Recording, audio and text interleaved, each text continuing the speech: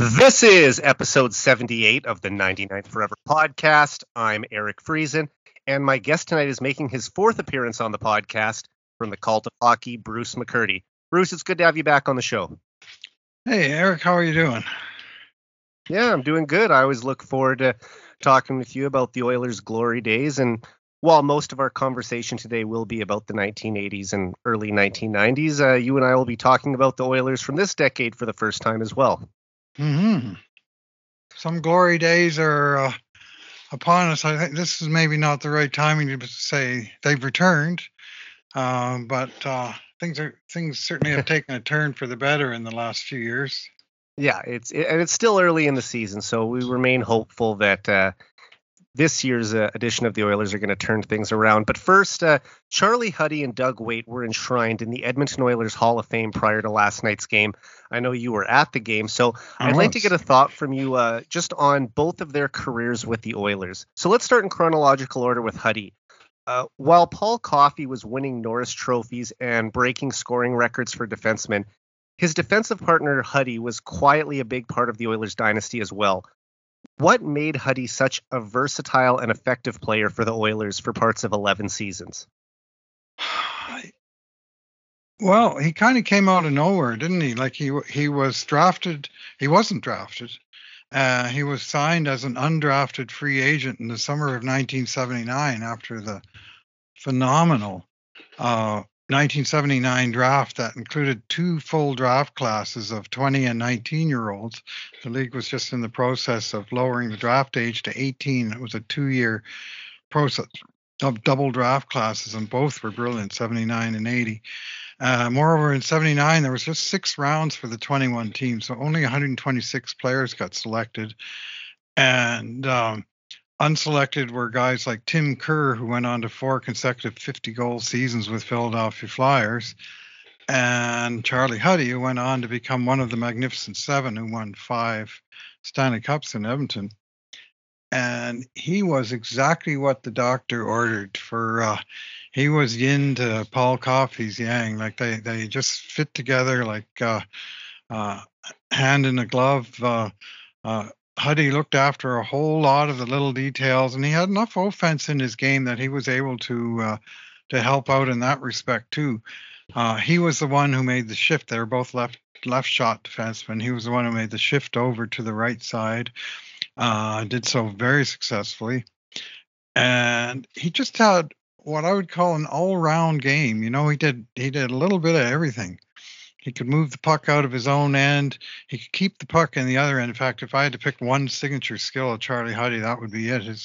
His phenomenal ability along the blue line to keep the play alive and onside and continue the cycle.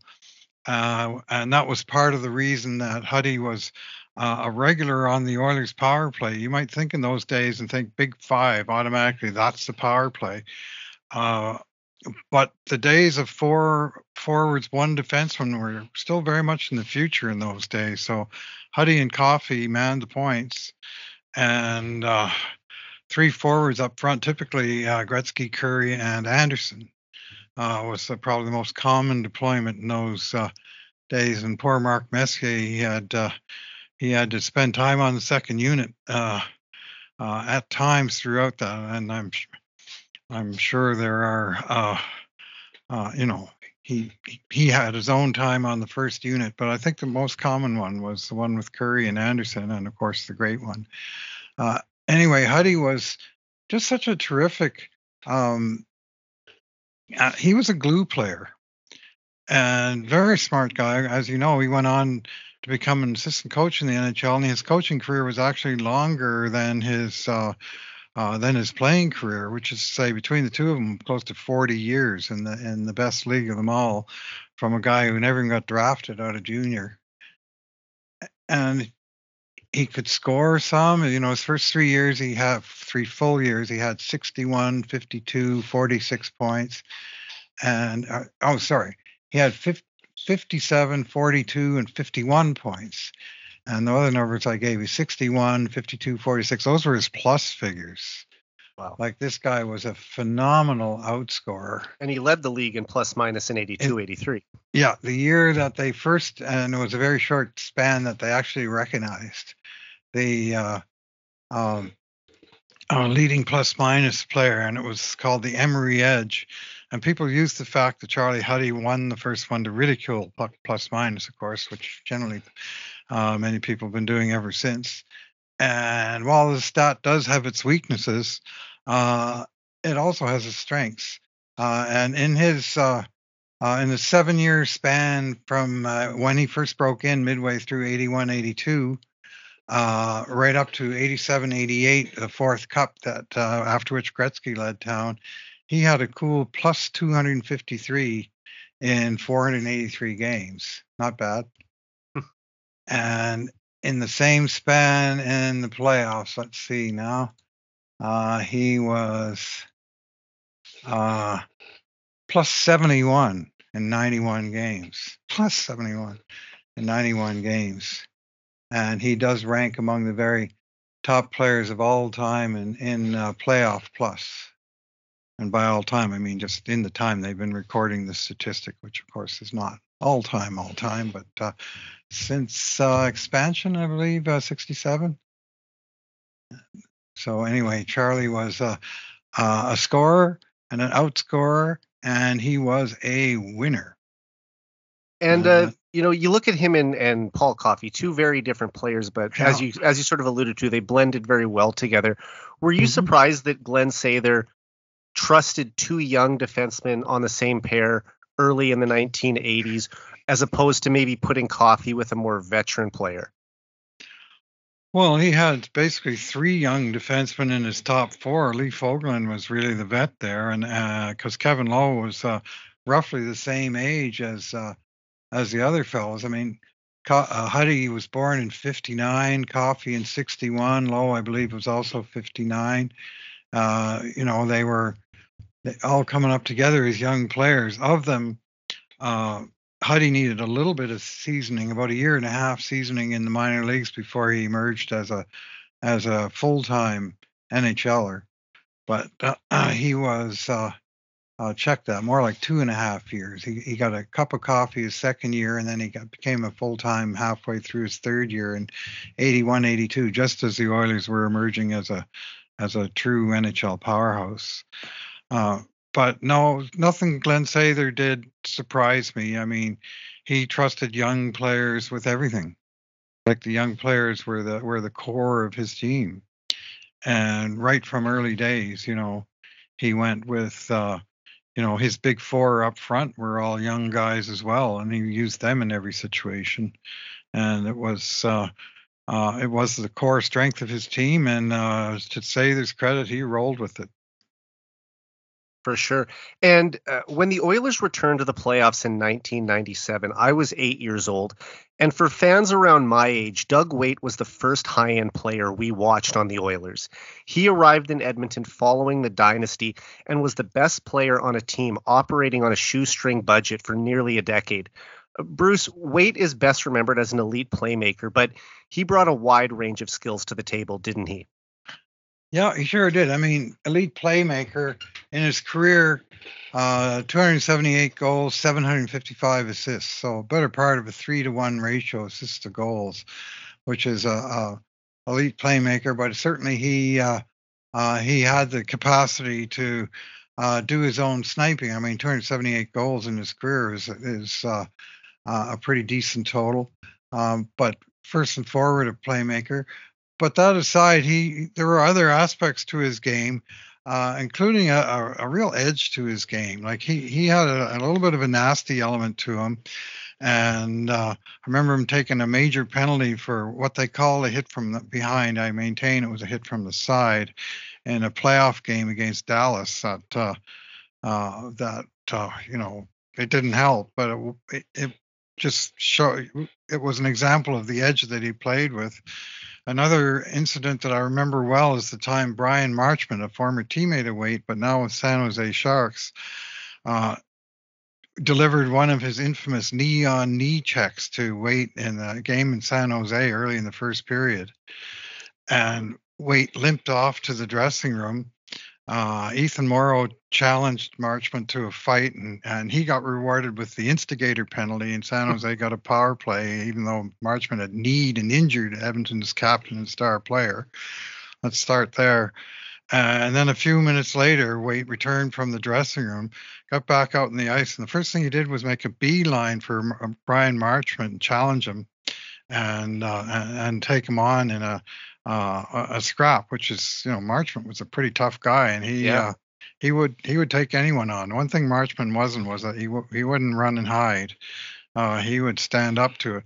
Anyway, by the time that melee was over, our friend Mr. Referee saw fit to award Waite 6 penalties for 39 minutes, matching his sweater number. 39 minutes for a single incident. 2 minors, a major, 2 misconducts, and a game misconduct. It's a long power Brian play. Marchment got zero. Like, he didn't get a roughing minor. Like, any fight you ever see, the guy that gets instigated, he typically gets a major, and the other guy gets extra over and above his major. So this was, I think, the second longest penalty kill in Oilers history, behind only the Kevin Lowe versus Tony McKegney incident in 1980. And they had to kill 9 minutes, and the team was so inspired that they actually won that penalty kill, 1-0. Oh, wow. And wound up coming away with a point in a very tough building, the Shark Tank at that time. But what it just showed was that, you mess around with Doug Waite, you better be prepared to answer the bell, because he wasn't a guy to wait for a teammate to do stuff. He would get right in there himself, and I respected that, and I for sure respected his his leadership, his playmaking ability, and his ability to score the occasional dazzling goal, like the one we've seen a number of times lately, where he's kind of skated literally backwards between the Calgary Flames defense, and then did a backhand to forehand roof job deke on the goalie Rick Tabarachi. And one of the great Oilers goals of all time, to be honest. And you watch the replay of that one, and it's still breathtaking. So, anyways, he fully earning the honor of the Oilers Hall of Fame. So far, they haven't missed a beat. I think all 4 guys that they put up in the last 2 years have fully warranted the honor. And the only thing is, it's only 2 a year, and they got more guys to honor than. It's going to take them a while to catch up. And we got guys like Bill Hunter and Joey Moss in terms of off-ice people, and any number of on-ice players as well, including Esa Tikkanen, Randy Gregg, and on down the line of greats who graced the oil drop, and will hopefully get their day in the sun eventually. Well, without a doubt. And although Waite didn't win Stanley Cups with the Oilers like captains Wayne Gretzky and Mark Messier before him, he led the team to a couple memorable playoff upsets in the late 90s. Bruce, how valuable was Waite in not only getting the Oilers back to the playoffs after a 4-year absence, but then knocking off a couple cup contenders like the Dallas Stars and the Colorado Avalanche in back-to-back years? Well, he seemed to thrive in the playoffs. Like he the sort of edginess of his game, the compete level in his game really shone through. I certainly remember him and Todd Marchant 2-on-2 against Dallas in overtime in Game 7, where he fed Marchant, and Marchant burned wide around Grant Ledger, and then buried a rare perfect shot past Andy Moog for the series winner. And Waite was heavily involved in that series deciding plays. One that quickly pops to mind. But he just, he was sort of the heart and soul guy, and not always the case for a guy who's first and foremost a scorer, but he was to me a courageous player and a strong leader. Speaking of which, I think he led the team in scoring 7 years that he was here. Second most in Oilers history, behind only the great one. Yeah, with a 9 out of 9, of course, for Wayne, or 10 out of 10 if you count the WHA. Mhm. And but Waite was every year, but 1 year he missed about half the season with injury, and his line mate Bill Guerin picked up the slack.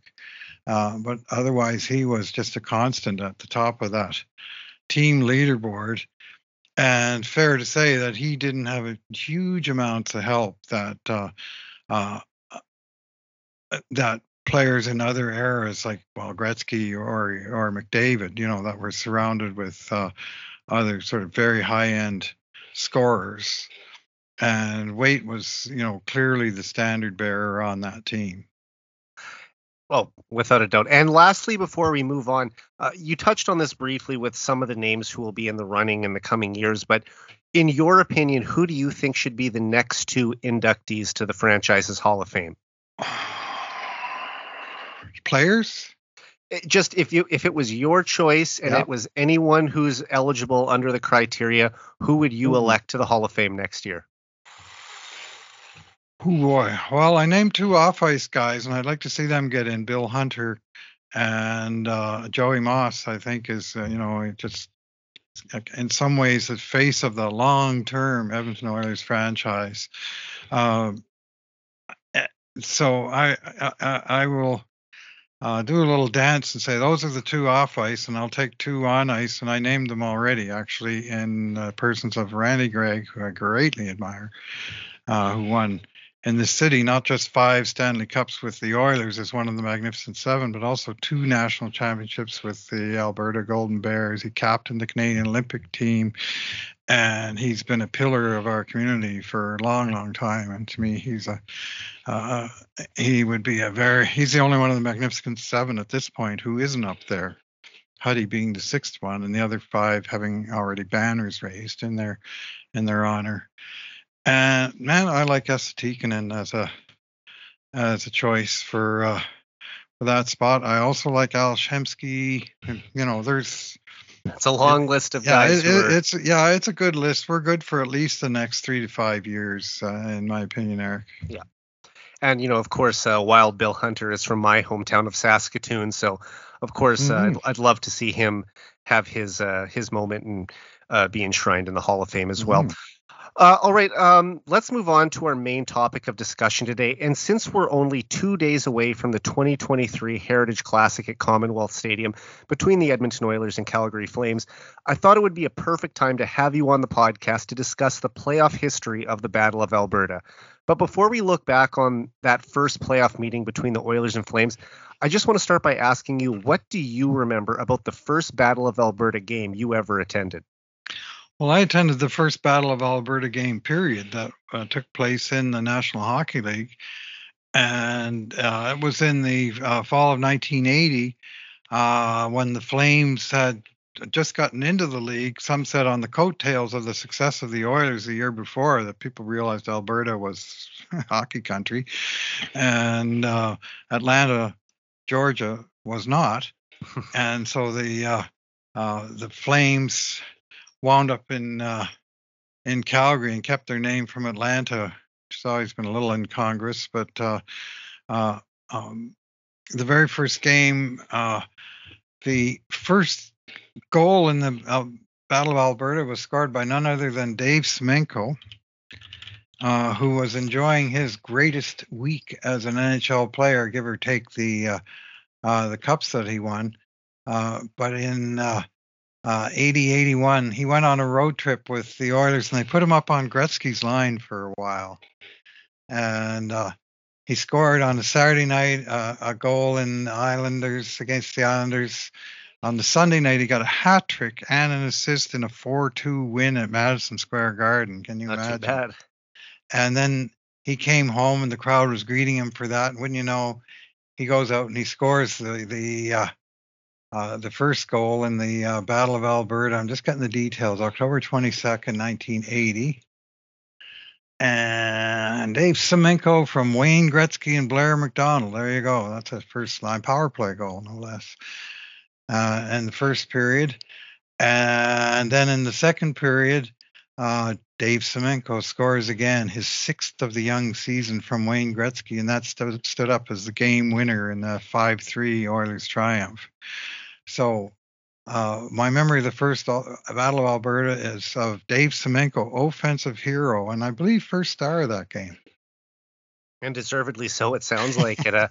And he, as you said, he wound up with 11 on the season. Like this was, it was just his like shining an out of body moment. experience where everything was going right for him, and he was playing, really well as well as he could play. And he was a big guy, with some degree of big lumbering talent. But when he got his speed up, steaming down the wing, he could be an impressive sight. And he certainly had a big role to play in the Battle of Alberta in subsequent years. And I didn't realize that he scored the first ever goal in Battle of Alberta history. I did know that he scored the final goal in WHA history in the 1979 Avco Cup final. But that's an interesting fact to know that he was also the first goal scorer in this legendary rivalry as well. And in fact, my first Battle of Alberta was also my first ever NHL game on April 1st, 2006. Oh, yeah. And I was 17 years old, and my parents and my sister and I drove out to Edmonton for the game and took the Friday off school to make sure we were there for Hockey Night in Canada the next night. And unfortunately, the Oilers lost 4-1 that night. I did get to see George Larocque beat Chris Simon in a fight, though, so that was probably the. That's a heavyweight tilt. Yeah, it was. That was probably the best moment of the night. And then, although that game didn't turn out well, 2006 turned out to be a pretty special year for the Oilers still. Yeah, it worked out not too bad. They were kind of nip and tuck for the playoffs there. Right to the end, around that time. They clinched they on the needed second wins, last and they game. didn't get in till like the very, very late in the season. I think game 81 they clinched a playoff spot. They beat Anaheim. I think it was 2-1, and Alashemsky scored the winner. And I can picture the goal in my head. I was at that game, and he scored in the 60th minute. And then I went home and I listened to, who was it they were battling with? Vancouver. And I listened to it on the internet, the third period of the Vancouver game on the West Coast that the Canucks lost, and the Oilers clinched with, the double result, the win for Edmonton, the loss for Vancouver put Edmonton over the top. And I mean, just to barely scrape their way into the playoffs and then go all the way to Game 7 of the Stanley Cup final, I still consider it the most fun I've ever had watching hockey. And hopefully this current edition of the Oilers will be able to have a run like that sometime soon as well. That was a Chris Pronger team, and they led the NHL. They allowed the few shots on goal of any team in the league that year. Yeah. And I think they had the third best shot differential. And they just couldn't get any saves. They had this three-headed monster playing net until the trade deadline, and they went out and got Dwayne Rolison and kind of solved that problem. And that sort of was the missing link on the team that set the stage for them making that run. Yeah, Ty Conklin, UC Markkinen, I believe Mike Morrison was the third. Yes. Yeah. The little known Morrison was the guy they'd bring in for the shootouts because didn't they bring him in once just for the shootout? He didn't play a single minute in the game. Yes.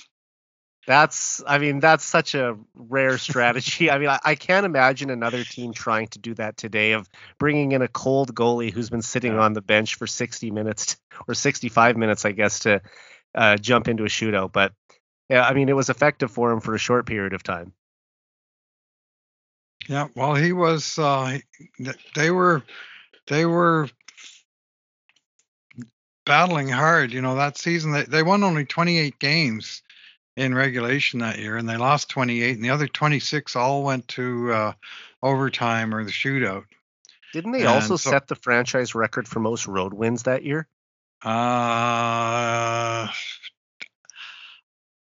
doubt it, just because I didn't have enough wins. Okay, but maybe in the playoffs they did, because if that's specific to the playoffs, very possibly. It was a fact that I thought I remembered. I'll have to look back on it one of these times. And Bruce, as someone who's followed the NHL since the 1960s, where would you rank the Battle of Alberta amongst the fiercest rivalries you've ever watched in your lifetime?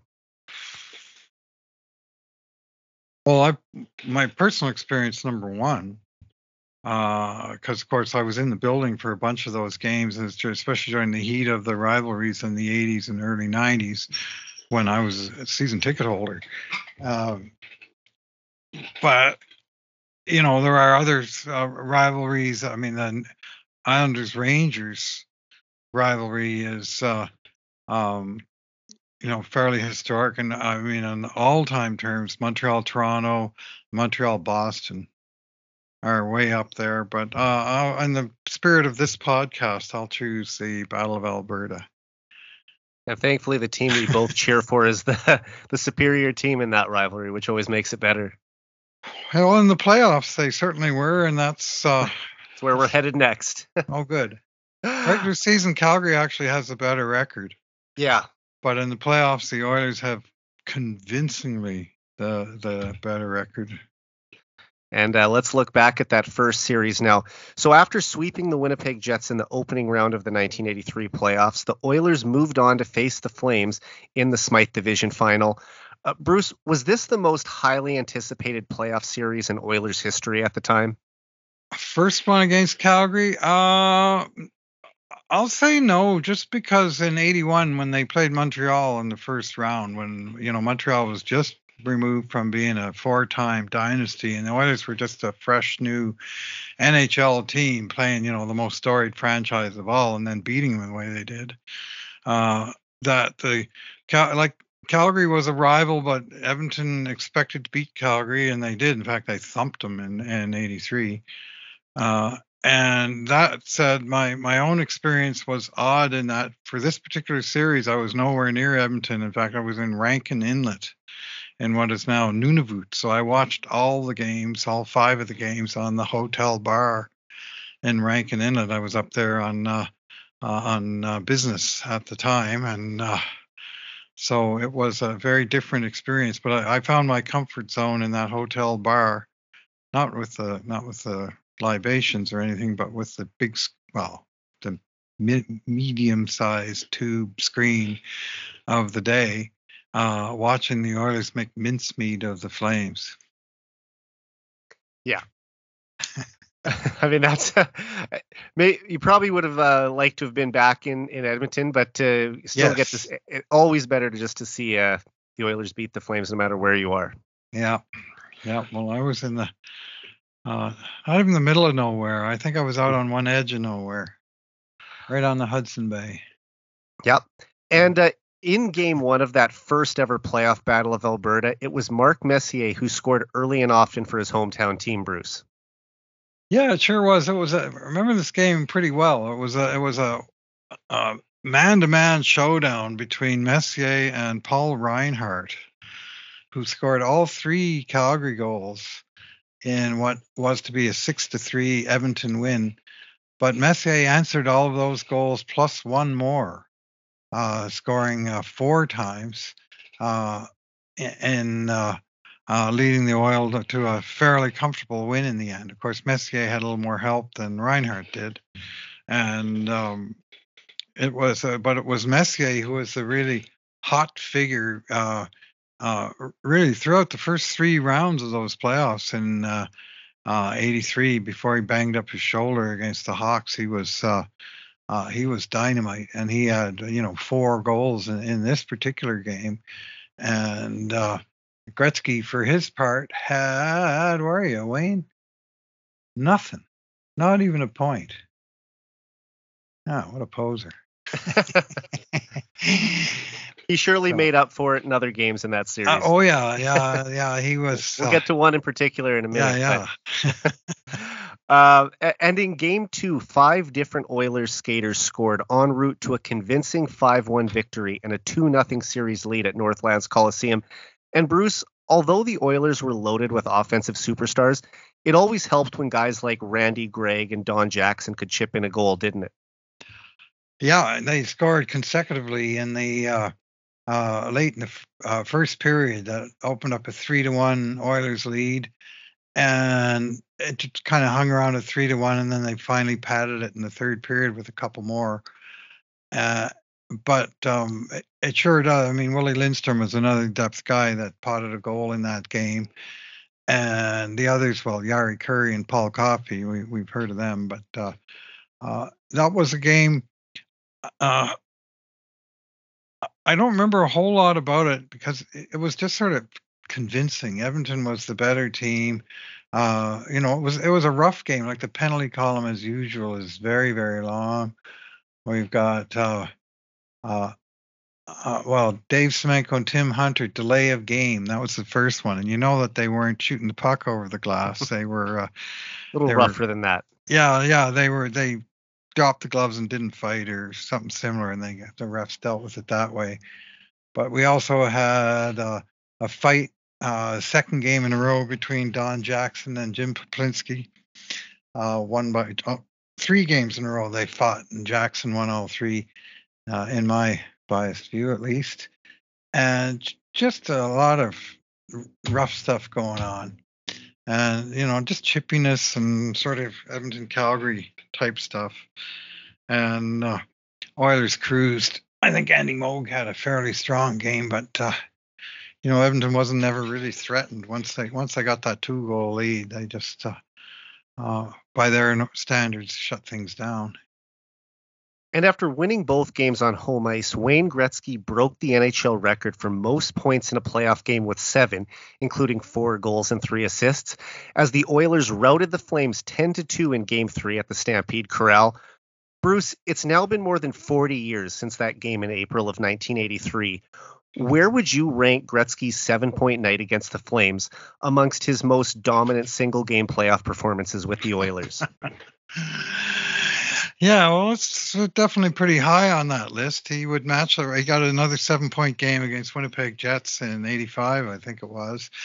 And strangely, that was one of the very first and still one of the very, very few Wayne Gretzky records to be broken. And generally, the only Gretzky records that do get broken are the single game or fastest 2 shorthanded goals, or something that's in such a small quantity that it's possible for someone else to. Because any of the career marks are just so out of reach. Yeah, the career marks, forget it. Patrick Sundstrom wound up with an 8-point game to knock Gretzky down a peg on that leaderboard. Pretty sure he's the only one to have 3 such games. He also had one against LA Kings, his future team, in '87. We've talked about on this podcast in the past as well. Yes, that's the night he broke Jean Beliveau's record. Yep. Wound up the night 7 points ahead of him. Career record for points. Anyway, in this particular game, I'll never forget this game. And this is one that, for whatever reason, this one game got picked up and is occasionally shown at places like NHL Network. So I've seen it rebroadcast a couple of times to solidify some of the details. But actually, right before the playoffs in 2022, I think right before Game 1 between the Oilers and Flames in the second round, I believe they showed this on NHL Classics. As almost to just get the fans, psyched up for the upcoming playoff series. Yeah, well, it was a classic, and it started. This was fairly typical for the Flames of that day. Was that they would play the Oilers in Edmonton, and and there'd be some rough stuff and so on, but they'd go back to Calgary, and then the fights would break out. And it seemed like most of the big brawls between Edmonton and Calgary took place in Calgary. In this case, the old Calgary Corral. And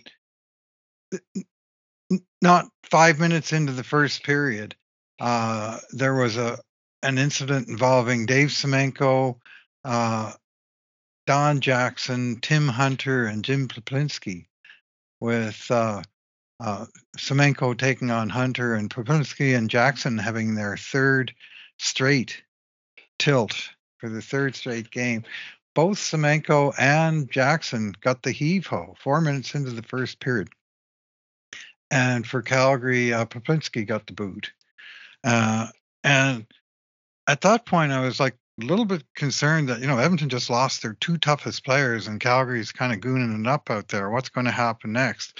Not to mention the fact that Semenko took a 5-minute match penalty in the brawl. I think it was for kneeing in the aftermath of the fight. Anyways, he got the boot. Calgary got a 5-minute power play, and you're thinking, okay, here it comes.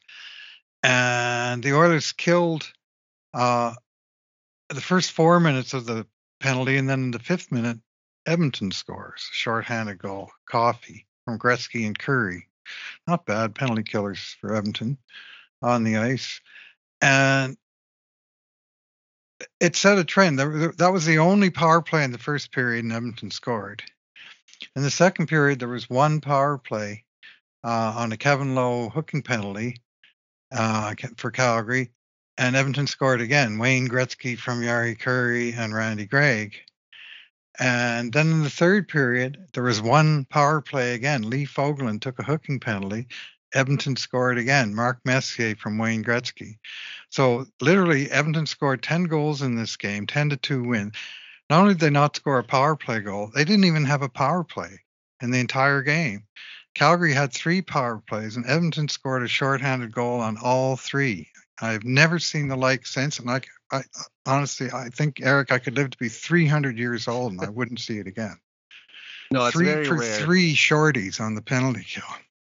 Yeah, and I mean, if you just watch that game, it really looked like Gretzky was a man against boys. It just seemed, every time he touched the puck, something magical happened, and it seemed like he was just creating scoring chances at will, which was commonplace for him at this time. But there were games where it seemed like everything seemed to go in for him, and this was one of those nights. Yeah, and his passes were finding targets, and the targets were scoring. I mean, those shorties by Coffey and Messier were a couple of his assists. He also set up Messier. Messier had a hat trick goal overshadowed late in the third period. So Wayne wound up with 4 goals himself and 3 primary assists. And Edmonton, the stars came out to shine. 4 for Wayne, 3 for Coffey, 1 each for Anderson, and 4 for Coffey or Gretzky, 3 for Messier, 1 each for Coffey and Anderson, and Curry only had 3 assists on this night. And one of the bottom 6 guys, Ray Cote, also scored. But otherwise, it was the main guys doing almost all of the damage. And Gretzky seemed to have some of his bigger moments in that building. I mean, let's not forget the first time he hit 200 points in a season was at the Stampede Corral. Sure was. Yeah, set up Pat Hughes in the a rare time that he got a big ovation from the fans in Calgary, because he recognized 200 points was pretty special. And this was in March of 1982.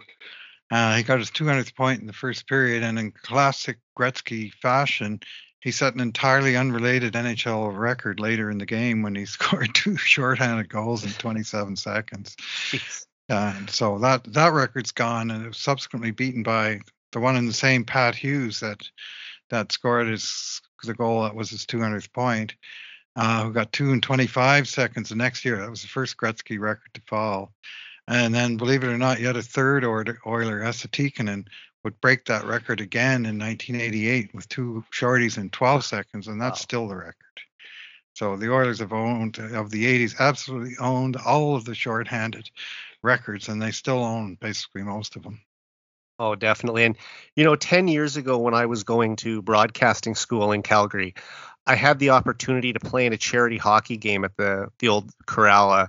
A friend of mine was an employee at the Stampede, and he asked if I wanted to come out and play in their event. And, I was just playing rec hockey at school at the time, but I thought, what an opportunity to get the chance to skate in the same building where Wayne Gretzky set some of his biggest records. And I think that's the only time I've ever skated in the same arena that he has. So I wanted to take advantage of that opportunity.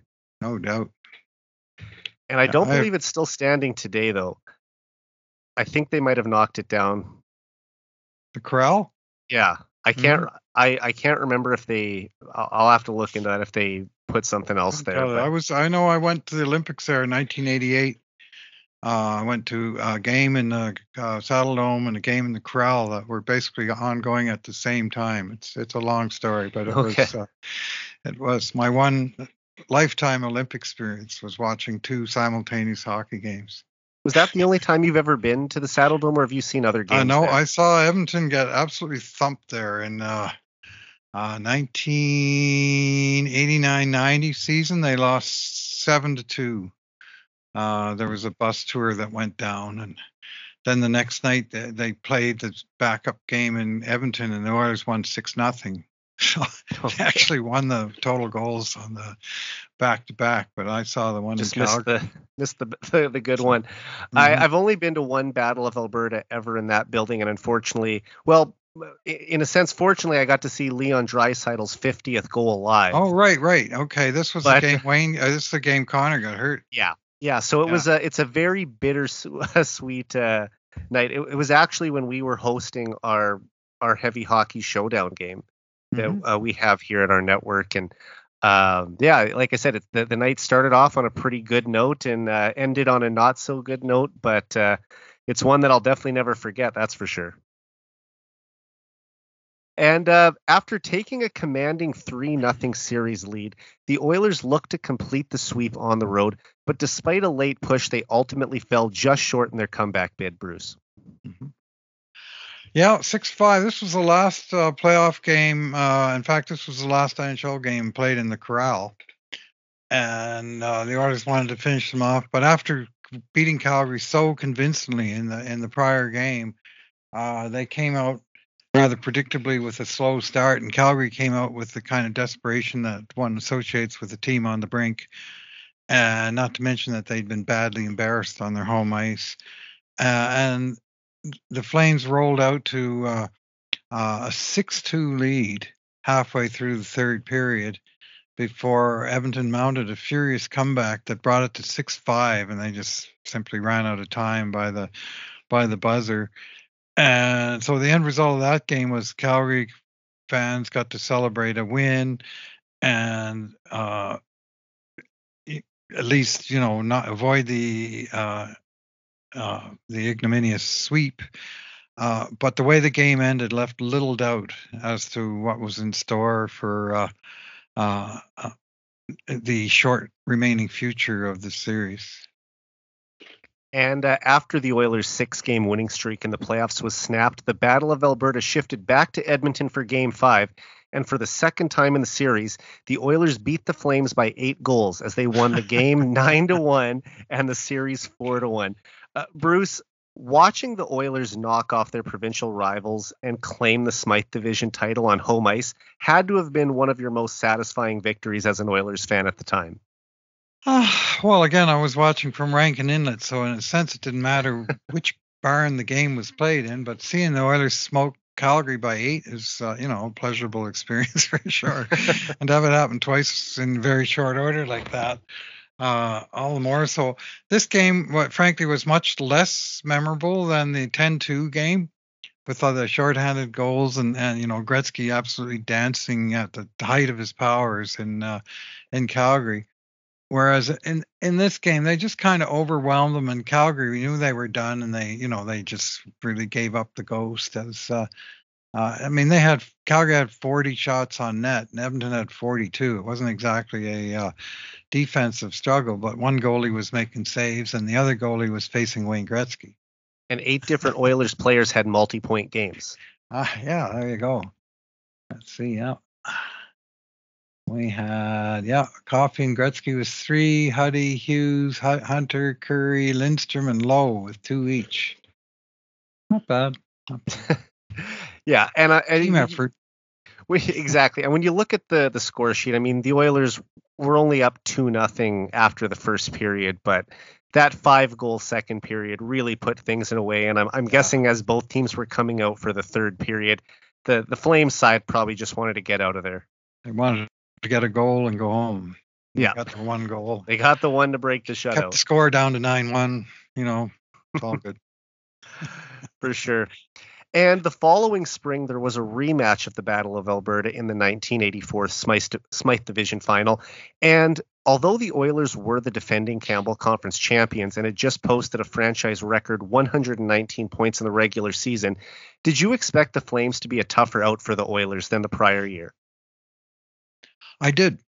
I thought the Flames were a tougher team. I mean, the Oilers won with 119 points and Calgary had 89, I think it was. So, there was a big gap, but Calgary showed some moxie in some of the games, and they clearly were starting to gear up their team to specifically compete with the Oilers, because they knew if they couldn't beat the Oilers, they were never going to get anywhere, because they had to play Edmonton first or second at best in the playoffs.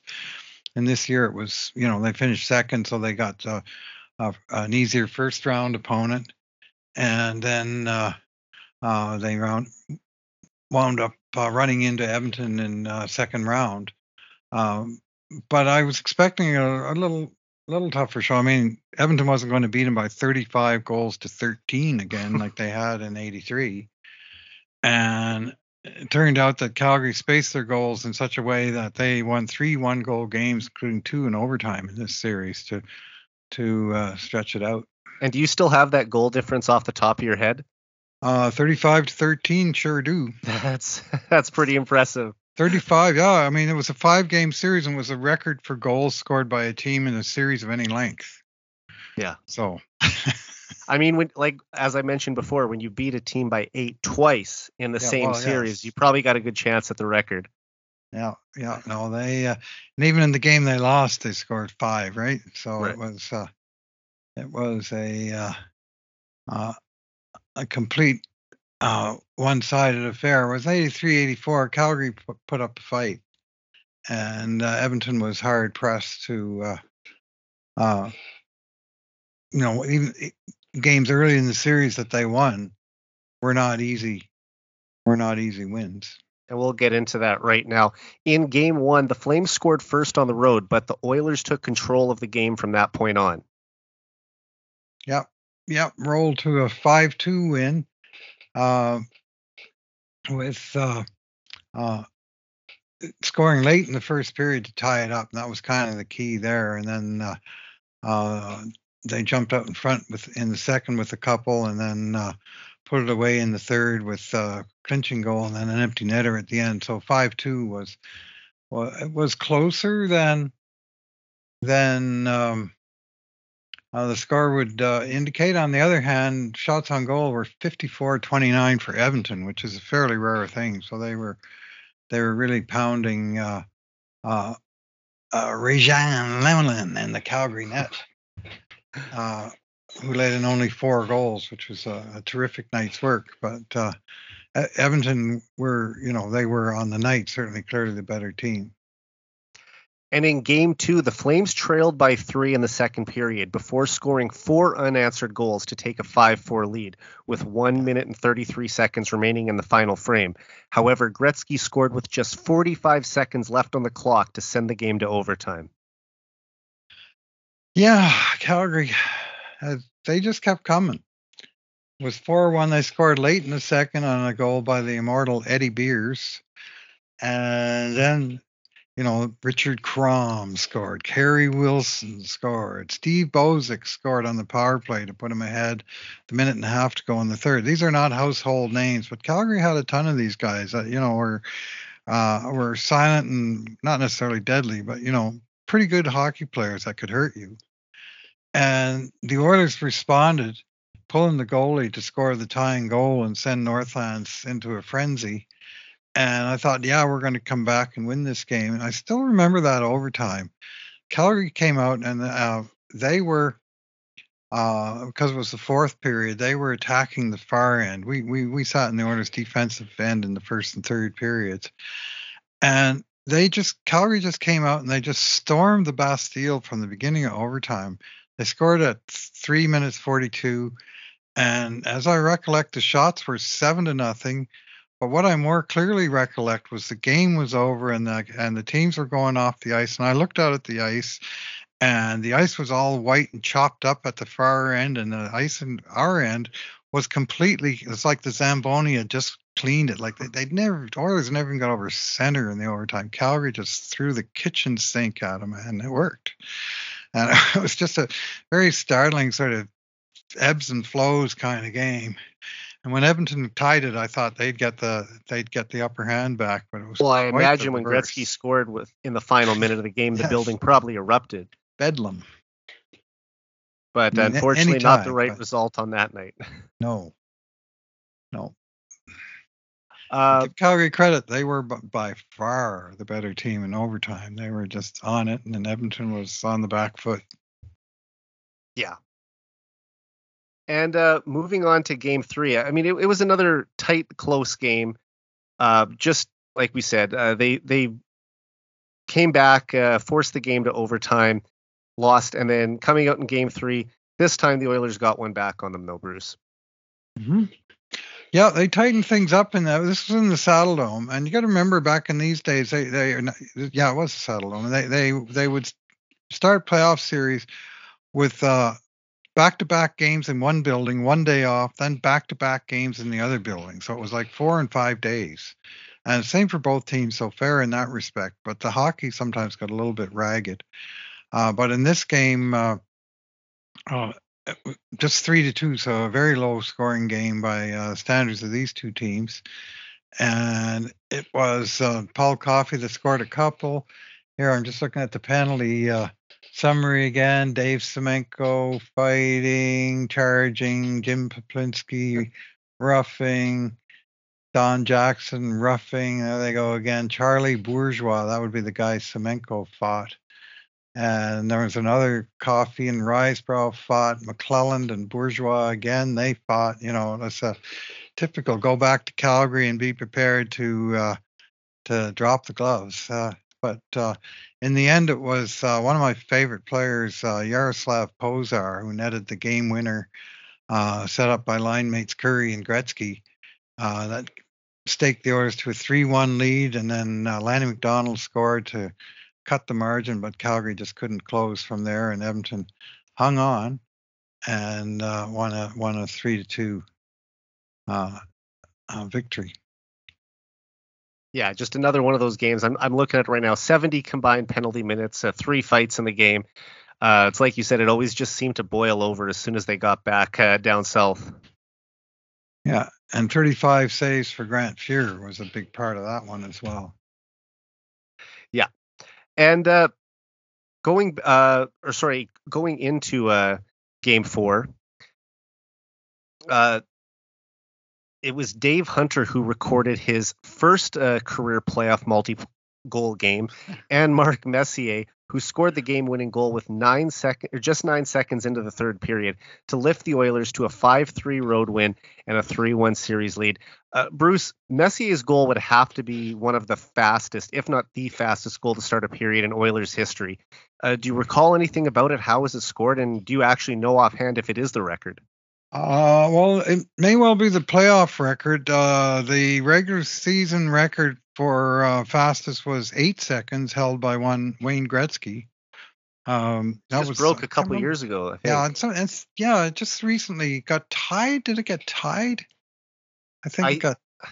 No, tied. I think. Who the heck was it now? Leon Draisaitl's German buddy, who came in for a year. Toby Reeder? No. Kubel. No, Dominic Cahoon. Yes. Cahoon. He broke it in the one of, I think, the second pandemic shortened season, I believe. Uh-huh.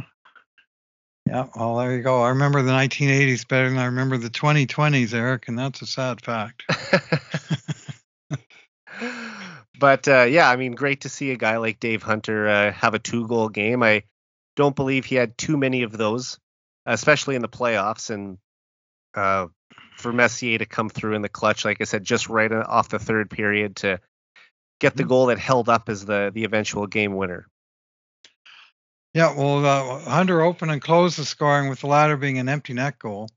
But this game, it was somewhat similar to Game 3 in that, it was a hard-fought back-and-forth game.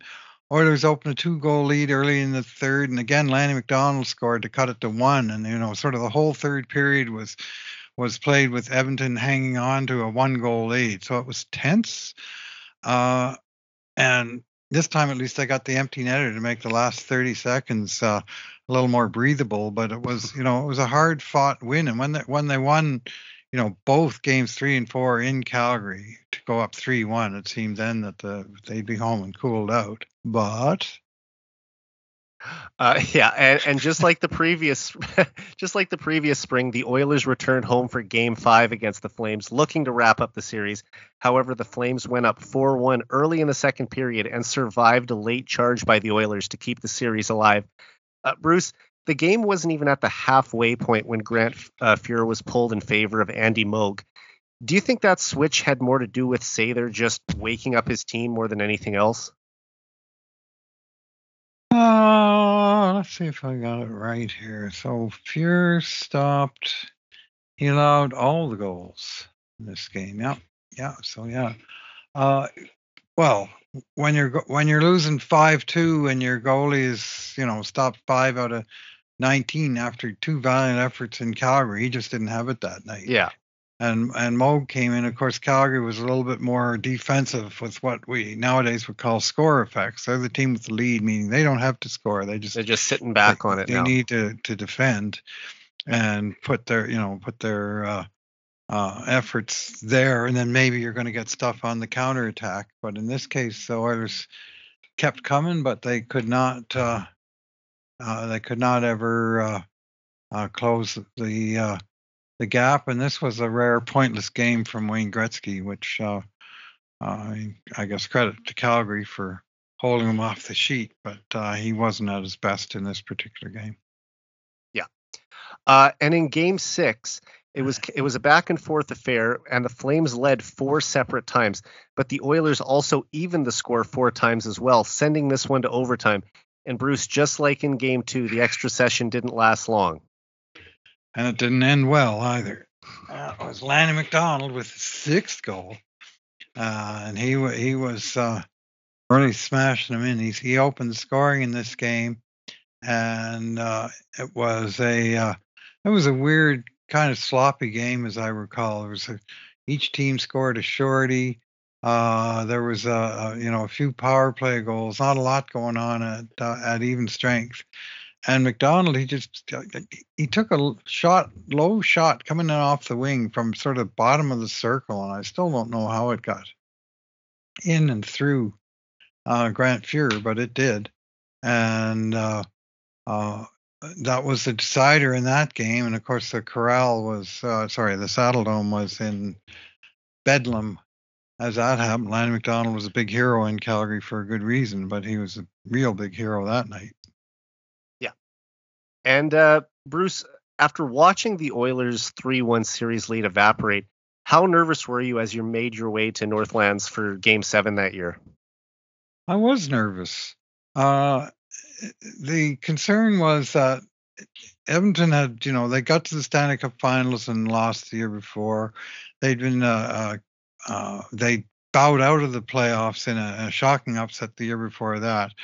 And the general feeling was it's time. And the subtext by the media of the day, some of whom are still the media in these parts, was that if somehow they were to lose that game to Calgary, that the team might be sort of not ripped asunder, but sort of significant changes made to the team. We didn't want that because, of course, we thought we had a pretty good team.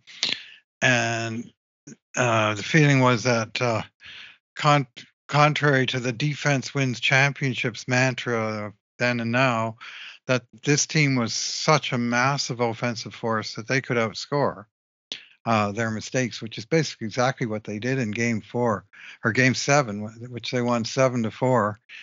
And this was a huge test for Edmonton. I think this series going 7 was a blessing in disguise because Edmonton surviving this sort of pressure cooker, winner take all one game showdown and pulling it out in the fashion that they did was a big push towards them being able to deliver in the pressure cooker that was to occur in the Stanley Cup Finals later that spring. And this game, they started Andy Moog after Fuhr had started the first 6 game. They started Moog, and I thought I would have started him in Game 6. It's almost identical situation with what happened to Boston Bruins this last spring when they stuck with Linus Ullmark in game when they lost Game 5 and 6, and then refused to put in the backup. Yeah.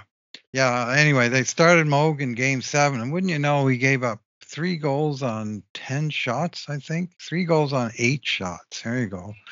Edmonton was out shooting Calgary, and then Fuhr came in halfway through the second when Calgary tied it up 3-3 midway in the second. And Fuhr came in, and one of the first shots he allowed was a goal.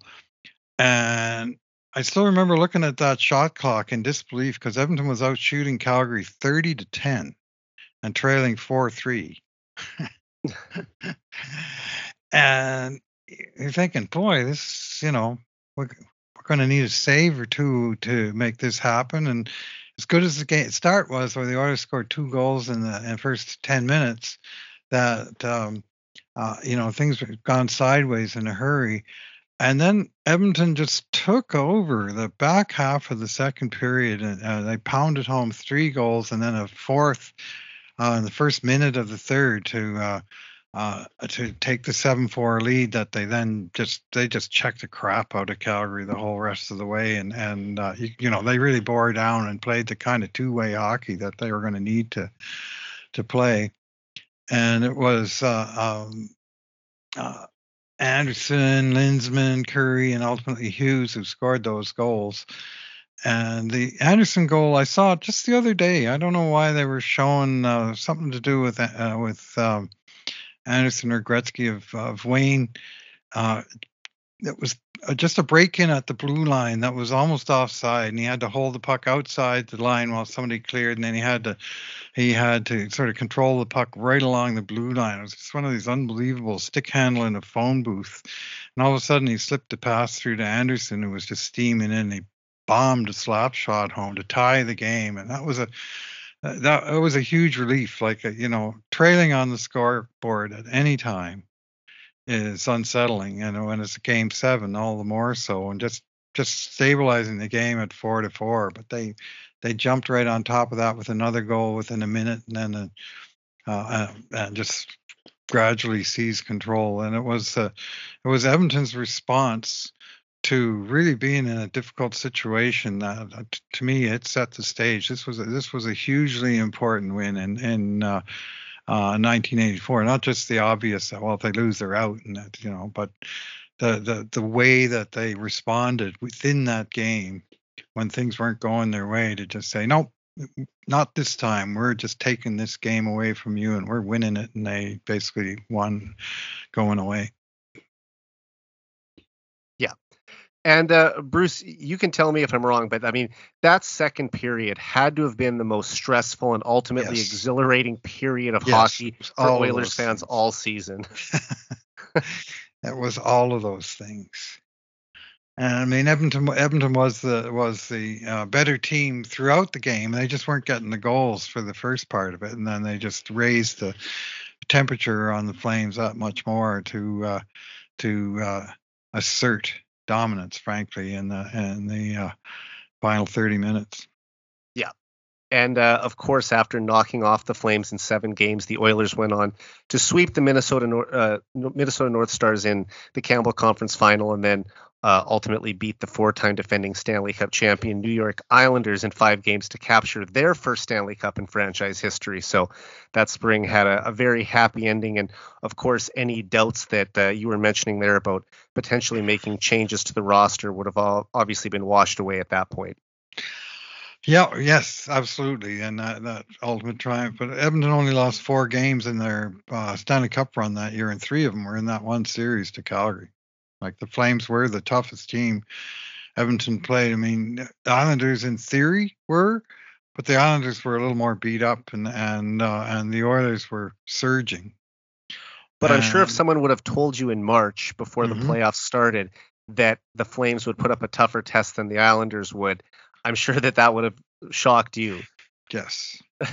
Yeah. Well, the Islanders they played 4 cups in a row at that point. So 4 years in a row, they played 4 playoff series, and it was kind of a miracle that they got through the East. But by the time they did, they were playing their 20th playoff series in 5 years, having won 19 in a row before the Oilers finally took them out. So when Edmonton beat them 1-0 in the first game in New York, that was a huge moment. And New York won the second game, but they came back by the rule of the day for 3 in Edmonton, and the Oilers took them out in each of the games. 2 of them being blowouts, and they just were able to raise their game to a level that even the wonderful New York Islanders, banged up as they were, just couldn't match. All right, after a 2-year absence, the Oilers and Flames faced each other again in the 1986 Smythe Division Final. The Oilers were the 2-time defending Stanley Cup champions and had just been crowned the first ever President's Trophy winners in 1985-86, finishing with 119 points that season, 30 points ahead of the rival Flames. And after the Oilers fell behind 2-0 early on in Game 1, Dave Semenko pummeled Joel Otto in a fight and also received a game misconduct. But on the offensive side of things, Edmonton didn't have much going on that night, Bruce. No, they sure didn't. This was a turning point in the rivalry that Edmonton had owned Calgary and beat them for fun in the regular season in between times. In 86, they were 85, 86, they were like 6-0-1 against Calgary, and they met up in the last week of the season in Calgary, and the Flames just pounded Edmonton 9-3. The rookie Gary Suter, I think he had 6 points in that game, and everything went Calgary's way just before the playoffs, and it just seemed to change the Flames, frankly, in terms of their level of confidence against the Oilers.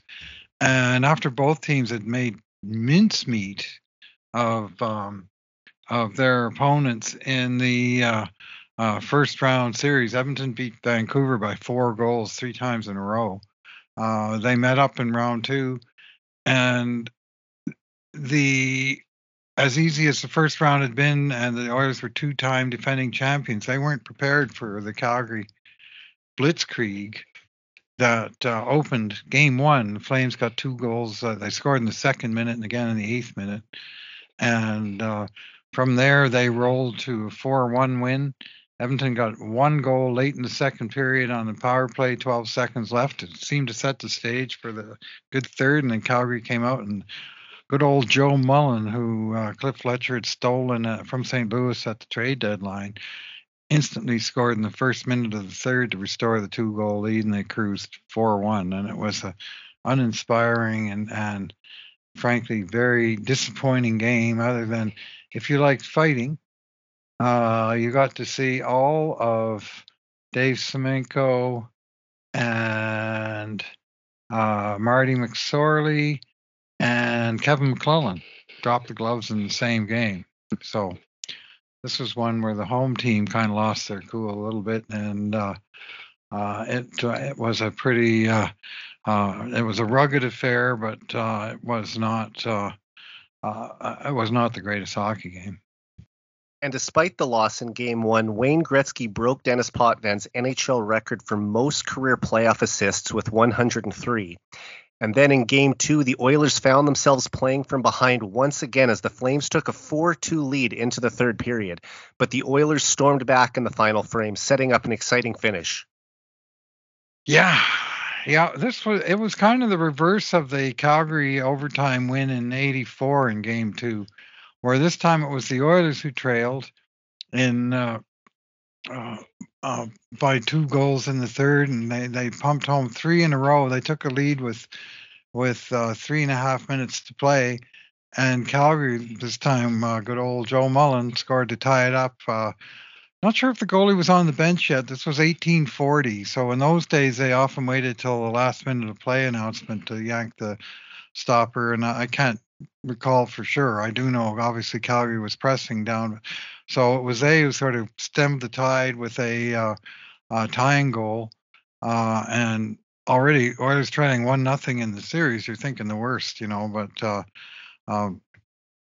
the overtime was short-lived, and Edmonton seized the moment with Glenn Anderson scoring a overtime winner just 1 minute and 4 seconds into the extra frame to send the Oilers home.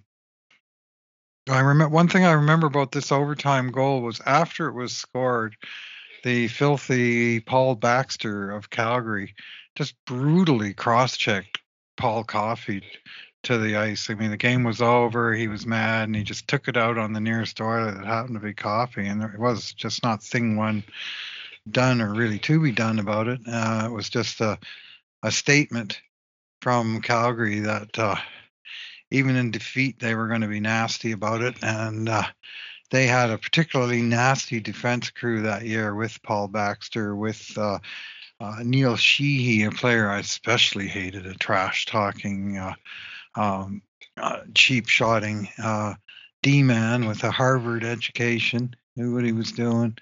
And they also had Gary Suter, who had was just beginning his to establish his reputation as a pretty filthy guy with the stick.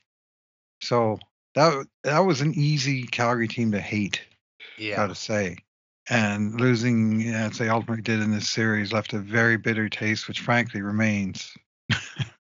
No doubt about it. And I think when you say Gary Suter's name, for a lot of people from that era who would remember this, the 1991 Canada Cup incident between he and Gretzky is one that still stings to watch for anyone who's ever seen it. Yeah, he caused Gretzky's back injury during an exhibition tournament, and it was just a vicious cross-check from behind into the boards, and just filthy. He was also the guy who cross-checked Paul Kariya in the face right before the after he Olympics. scored, and put him out for a long period of time. Like, real dirty player. Anyway, a good player. Like, he was a skilled player, but an easy player to detest.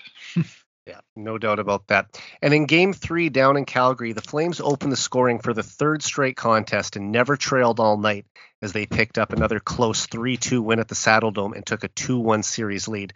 Bruce, did the Flames implement any special defensive tactics to go up against the high-flying Oilers that year? And if so, did Glenn Sather do anything or make any adjustments to counteract the Flames' defensive schemes? He did, and they didn't work.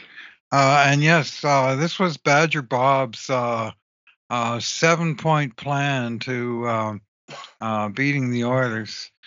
And of course, Cliff Fletcher had instituted the first point in the plan the previous summer when he somehow convinced the NHL that 4 versus 4 was not exciting hockey to watch. And therefore, we better get rid of it so we could just go 5-on-5 all the time. I'm still bitter about that too, because it was such a regressive rule change. You think about how many more goals a team like the Oilers would have scored had those offsetting minors, not resulted in just 5-on-5. Calgary was free to goon it up without having, fear of any kind of any extra open ice for Gretzky to work his magic. Yeah. So, and for a few years thereafter, especially when I was at a live game, anytime there was a double minor called and the subsequent lines came out and it was still 5-on-5, I would just look at the two teams and say, who's the fifth guy? Who's the guy that they put out there that wouldn't be out if it was 4-on-4? And I mean, they might not put the same lines at all, of course, but it would be, the defensive forward, the Dave Hunter for Edmonton, or the Colin Patterson for Calgary. The ice clogger, the high forward. On forward 4, there's no high forward. You come down on one end and you break the puck back the other way, and it's 2 guys back frequently. And when your guy breaking is Paul Coffey and he's rushing with Wayne Gretzky and Jari Kurri, or with Glenn Anderson, and there's a pretty good chance the puck's going to end up in the other team's net. Good things are going to happen. So anyway, Cliff Fletcher convinced the league to do away with that, the Edmonton Oilers rule. So there's that. Rule Bob, made Bob Johnson came up with a 7-point plan, and a key to it was to clog up the offensive right side for the Oilers. He noticed, he was well aware of the fact that 4 of Edmonton's big 5 were left shots, and that all of them like to come off, roll in off of the right wing boards and cut into the middle. And his plan was to make that more difficult for them to do.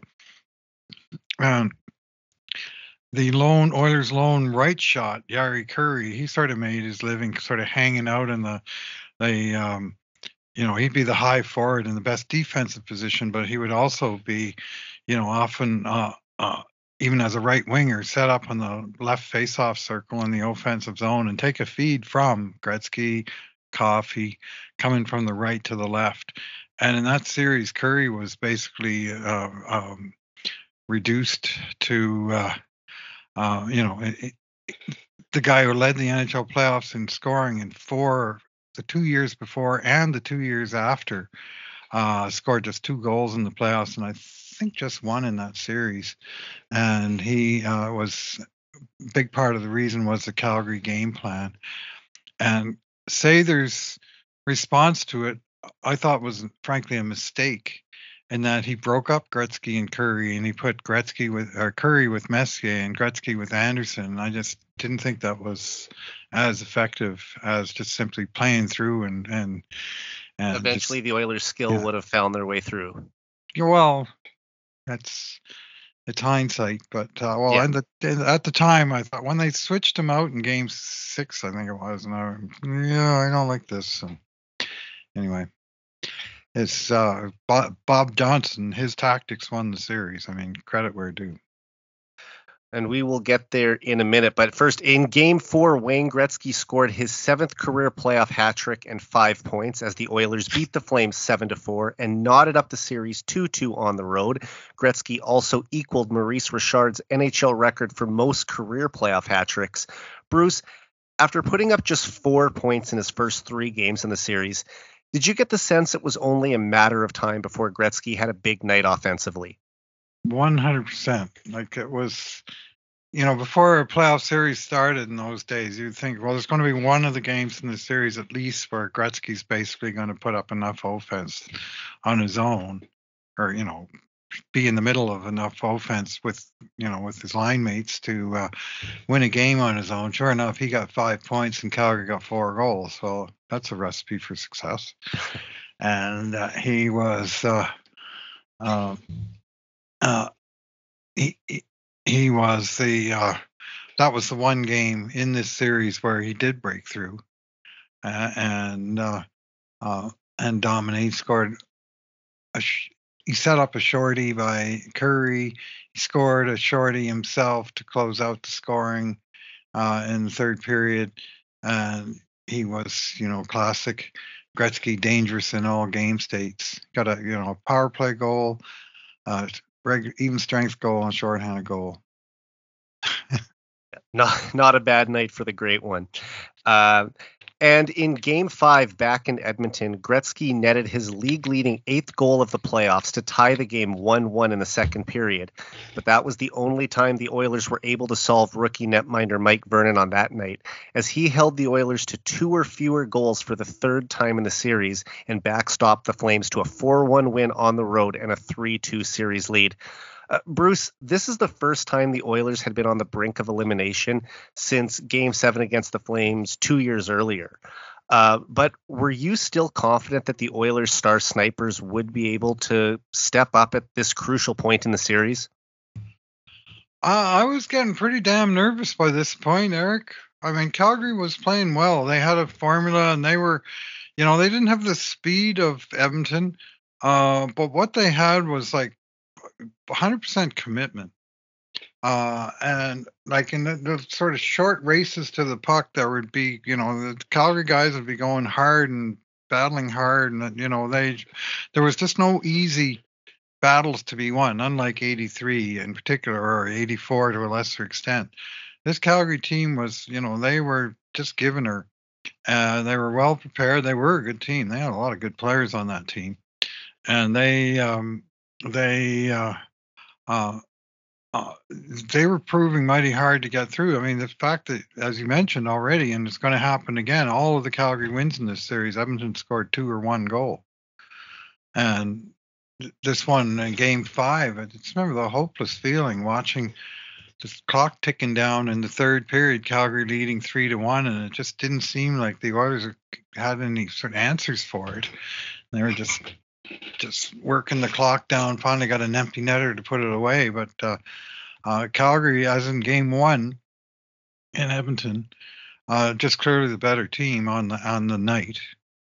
I'm still not convinced they were the better team on the series, which was basically dead even. But on this particular night, they had it going on, and they just play the kitty bar of the door, and make it tough to enter the zone, and clog up the slot, and don't give anything free around the net. And with the series shifting back to Calgary for Game 6, the Flames were looking to finally knock off the Oilers on home ice, and they started fast with 2 goals in the first 6 minutes of the game. But Bruce, the Oilers wouldn't go down without a fight in this game. No, they would not. And the scoreboard ultimately said 5-2 Edmonton, but it was a very, very tight game. They fought back within that second period after Calgary went up 2-0 halfway through the second. It was 5 alarm time. But they got goals from Tikkanen, and then another shorty, from Mark Messier to tie it up in the second. And then in the third, Glenn Anderson with another one of his standard huge clutch goals put them ahead 3-2. And it was 3-2 right into the last half minute of the third before Mike Krushelnyski popped one into the empty net. And then just in the dying garbage time seconds that remained, Craig McTavish scored to stretch it out to 5-2. But this was not like a blowout win by any stretch, like Game 4 or Game 5. Game 4 had been in Calgary. Edmonton won 2 of their 3 games in Calgary in this series, and Calgary won 3 of their 4 games in Edmonton. It was not a home ice series at all. No. And back at home for Game 7, the Oilers were looking to advance to the Campbell Conference Final for the 4th consecutive year. Down by 1 in the second period, Jim Poplinski scored a goal to pad the Flames' lead on kind of a fluky long-range shot. But as the Oilers had done all series, they responded when facing a deficit, as Glenn Anderson and Mark Messier each scored to tie the game 2-2 after 40 minutes. And Bruce, you can explain what happened after that.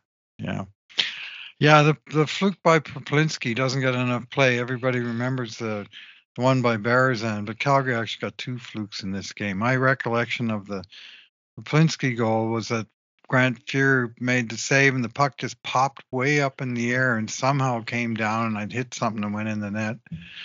And you're going, no, this is not, because that made it 2-0. But as you mentioned, Anderson from Gretzky, Messier from Curry on the new lines scored the goals that tied it up late in the second. And then in the third, well, what can I say? Steve Smith playing on his 23rd birthday, as many pointed out after the fact, was ultimately ruled the GOAT in this game, although it was kind of a just such a weird play where he came out beside his own net, saw Anderson on what was for him the far boards on the right wing, passed it through his own goal crease where Grant Fuhr wasn't tight to the post, and the puck hit the back of his leg and bounced into the net. And that gave Calgary the lead again at 3-2, and there the score remained. I also have a recollection of a play later. This was at the far end from me, so I didn't see it as well, of Neil Sheehy doing something very similar and banking a puck in his own end that could have went in but didn't. And that was basically the difference. And I have to admit, Eric, that 37 years later, I have resisted every opportunity to watch a replay of that game. I can't take it. You've seen the goal on, like, at least that the goal. Play. You can't avoid seeing the goal. Right. The game you can, and I have avoided watching it again. I just still leaves a bitter taste. Yeah, I mean, I wasn't born at the time, but I can only imagine how crushing of a defeat that must have been for Oilers fans. Calgary? Oh. And that was at that point we had dreams of matching or beating Montreal's record of 5 cups in a row. And in fact, they won 4 out of 5. That was the one they didn't get. And, just on. But on balance, the odd thing about this series, Calgary never trailed in the series. Never trailed in the series. They won the first, third, fifth, and seventh games, and in all 4 of the games that they won, they never trailed within those games. They were tied up a couple times, but never did Edmonton have a tie series and a lead in the game. The only games they led in were the games where they were trailing in the series and had to win that game just to tie it back up again. Of course, there was no game 8, so and ultimately it came crashing to a sordid end. A tough break for what, like we said, they tied the franchise record for points in the regular season. Yeah. Wayne Gretzky had his best offensive season in the NHL that year. They just seemed destined to win their third straight cup. But and Bruce, the Oilers have lost in the Stanley Cup final twice in franchise history, in 1983 and 2006. But was Game 7 against the Flames in 1986 the most painful loss you have ever experienced as an Oilers fan? Yeah, the one in Carolina certainly hurt pretty bad. Basically a 2-1 game in Game 7. But for me, that's the most painful. That whole playoff run, but yeah, I never felt worse after a game than April 30th, 1986. That was just devastating. It was not a good time. All right. The Battle of Alberta would heat up again, though, in the 1988 Smythe Division final. At that time, the Oilers were the reigning Stanley Cup champions after recapturing the cup in 1987. However, the Flames won the President's Trophy in 1987-88, giving them home ice advantage in a playoff series against the Oilers for the first time. Bruce, even though Edmonton won back the cup in 1987, were Oilers fans still dying to get revenge for the last Battle of Alberta in 86? Oh, yeah. Oh, yeah. And the series started in Calgary and would end in Edmonton. But it was it was a mission. This was the first year Edmonton didn't win first place in their division in 7 years. It's the first year Wayne Gretzky didn't win the scoring title in 8 years. And it was and the Oilers were tagged as the underdogs entering the series. And I remember thinking, well, it's nice being underdogs when you got like Wayne Gretzky, Eric Friesen, Mark Messier, Ben Anderson, newcomer Craig Simpson on your team, Tikkanen. The Oilers' top 6 was absolutely phenomenal. And they needed to dial it up a little bit. And they got into the point where the regular season was, it was a tune-up as opposed to, we want to go all out.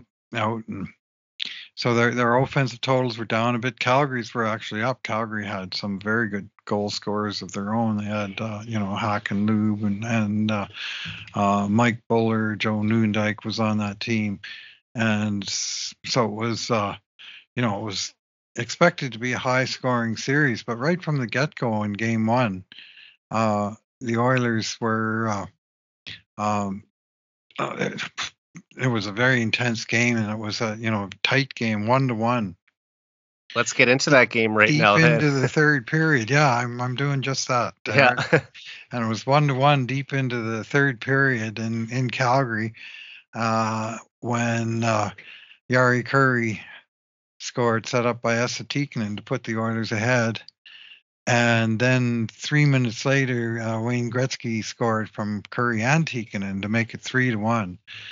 And just like there's still a few minutes left in the game, but when Gretzky scored, there was a large number of Calgary fans that just couldn't handle it, and they just got up and left. And I still remember Rod Phillips crowing about how Gretzky, they had what they called the Sea of Red in Calgary with all the fans wearing red.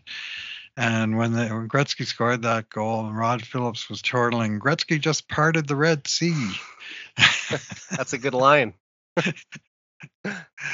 He'd do it again in Game 2 as well. But Game 1 was a 3-1 win, and it was just standard Edmonton Calgary, a bunch of penalties in each period, and just hard fought, lots of hitting, lots of animosity, hockey. Battle of Alberta. And, aside from, Gretzky getting that insurance marker on the breakaway from center ice in, and Kurri having another multi-point game. One fact that I was interested to find out from that game is that the Oilers actually went 8 for 9 on the penalty kill. Mm-hmm. And, for a team like the Oilers that was obviously such an offensive juggernaut during the 1980s, would you call that one of their best defensive efforts in the playoffs during their glory years? Well, I'll default to the 1-0 win over New York and Islanders in That would probably be game at the one in top. '84. But yeah, the Oilers had the capacity to dial up the defensive game when they really needed it, and typically on the road. There was a huge 3-1 win in Philadelphia in the '85 Why do you Stanley think Cup that was on the Finals. road always? They like to put on a show at home, Okay. and on the road they sometimes just let's just stick to What about business and get business? the Yeah. job done. And especially because all this talk about all Calgary's goal scorers and that. Well, Brad McCrimmon scored for the late Sarge. Brad McCrimmon scored for Calgary, not exactly a goal scorer. And Edmonton responded with goals by Mark Messier, Yari Curry, and Wayne Gretzky. And I think statements were being made at both ends of the ice there in that 3-1 game one victory. Yeah. And in game 2, the Oilers trailed 4-3 with just over 4 minutes to play in the third period before Yari Curry deked through 2 opponents and fired home a slap shot off the rush, sending the game to overtime and setting the stage for one of the most famous goals in Oilers history. Yeah, this was a game. Edmonton trailed 2-0, 3-1, 4-3. They got goals from Messier, Charlie Huddy, who we talked about earlier. Gretzky tied at 3-3. Curry tied at 4-4. And the game went into OT, and it was back and forth. Messier took a tripping penalty just before the 6-minute mark of overtime, and it was white knuckle time as the potent Calgary power play took to the ice with Al McGuinness and Gary Suter on the points. And the various guys I mentioned earlier up front in the form of Mike Bullard, Hack and Lube, Joe Mullen, Lanny McDonald, and they had John Tonelli by this point, and they really were a potent force. But near the end of the power play, there was the puck came into Edmonton's end and bounced over to Yari Curry, and Curry picked the puck up, and basically with one touch, he just bumped a perfectly weighted pass off the wall to not just clear the zone, but put the puck right in the track of Gretzky, who was coming up the left side of the ice on the penalty kill, and where he laid such a hurt on Calgary, specifically shorthanded, the whole time that he was involved in this rivalry. And this was, in fact, his last game as an Oiler in Calgary. And he would end it in the greatest possible fashion by taking that puck, steaming up the wing, and hammering a perfect slap shot, basically through the crook of Mike Vernon's elbow and up under the crossbar and down to send the Oilers home with a 5-4 win and a 2-0 series lead. Bruce, Wayne Gretzky scored 664 goals combined in the regular season and playoffs in an Oilers uniform. In your opinion, where does his overtime winner in Game 2 against the Flames rank among his most memorable goals with the Edmonton Oilers? Goals? Yeah. I'd have to think pretty much number 1. It was even ahead of 50 and 39. Well, the 50th and 39 was that was a big goal. It was a big game on a 5-goal night, empty net goal to hit the record. But in terms of meaningful goals, this scoring in overtime, shorthanded, against the first place President's Trophy winning Flames. It was sort of the feature moment of what was to become a 4-game sweep. This is the moment people remember, and with reason. And it was not just what the goal meant, but the way it was scored, with him streaking down the ice and just bombing a perfect slap shot under the crossbar. It's just such a dramatic end. I still have this was the weird year where they had both networks covering the games. And so you had CBC and CTV, and they were both showing it. And only one of the channel, the replays that are available on YouTube don't show this, but the TV at the time did. And Gretzky, after he scored and after the team celebrated, and they were going off the ice, and there was a kid behind the Oilers bench with a blue paint on his face, Oilers fan. He literally yelled himself hoarse. They had a microphone right there, and you could Did barely Gretzky hear hand him the a kid. stick? And Gretzky stopped and handed the stick to the kid over the glass. And one of the channels switched away to show the replay, but the other channel showed the fullness of the exchange. And what I remember is the Gretzky stick with the baby powder. He used to sprinkle his stick with baby powder so he could have a smooth touch. The puck wouldn't get jammed up in his tape or anything. And you could see the mark on the stick where he'd shot the puck. There was a puck-sized dark mark in the baby powder where he slapped it.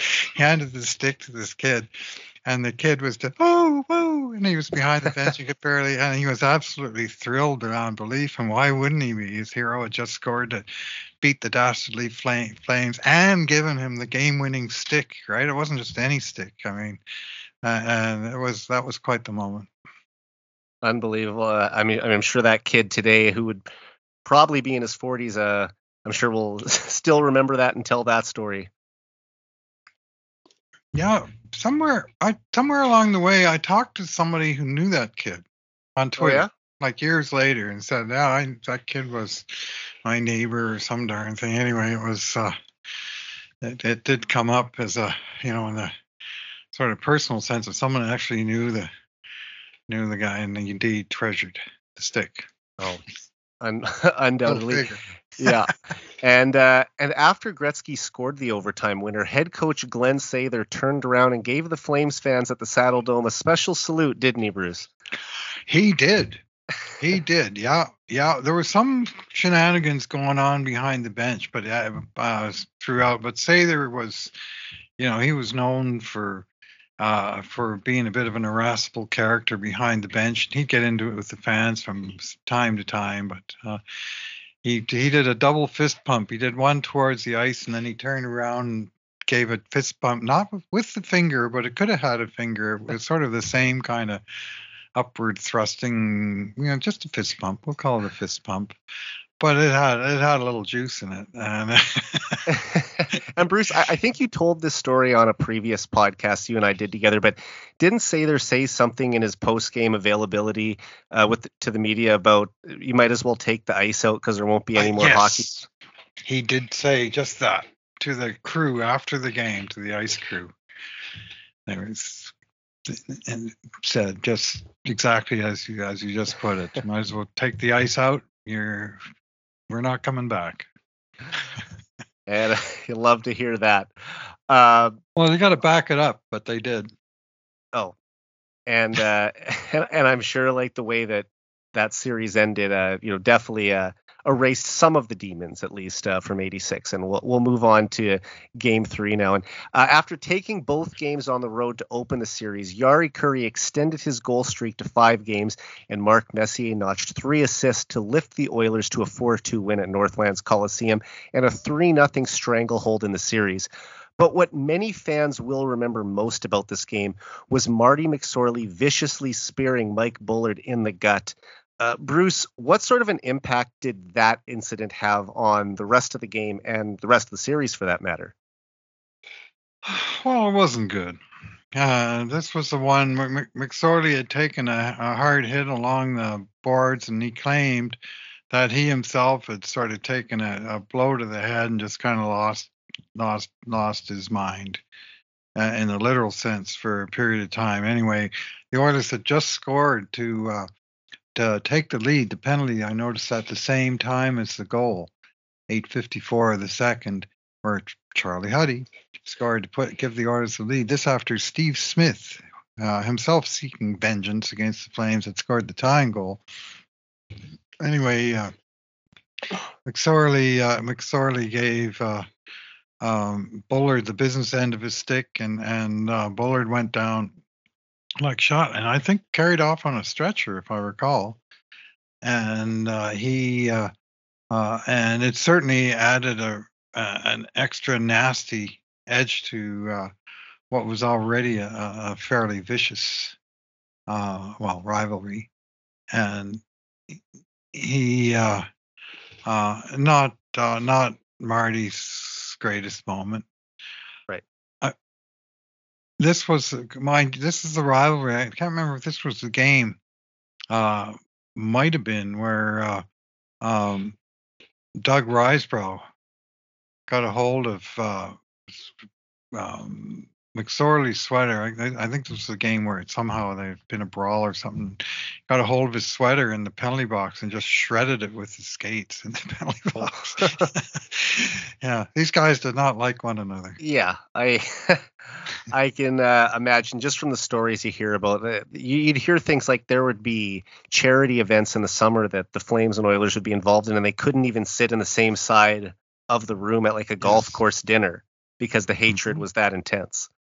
Yeah, that's and years later they got over it, but it was quite a few years after all the main combatants have retired that they could sort of get together for an old timers game and have a beer together after, And actually, that's one thing that I'm disappointed about for the Heritage Classic this weekend is that we won't be getting an alumni game. And I don't think they really gave a solid explanation why. But I mean, for me, thinking back to that original Heritage Classic in 2003, I was 14 years old at the time.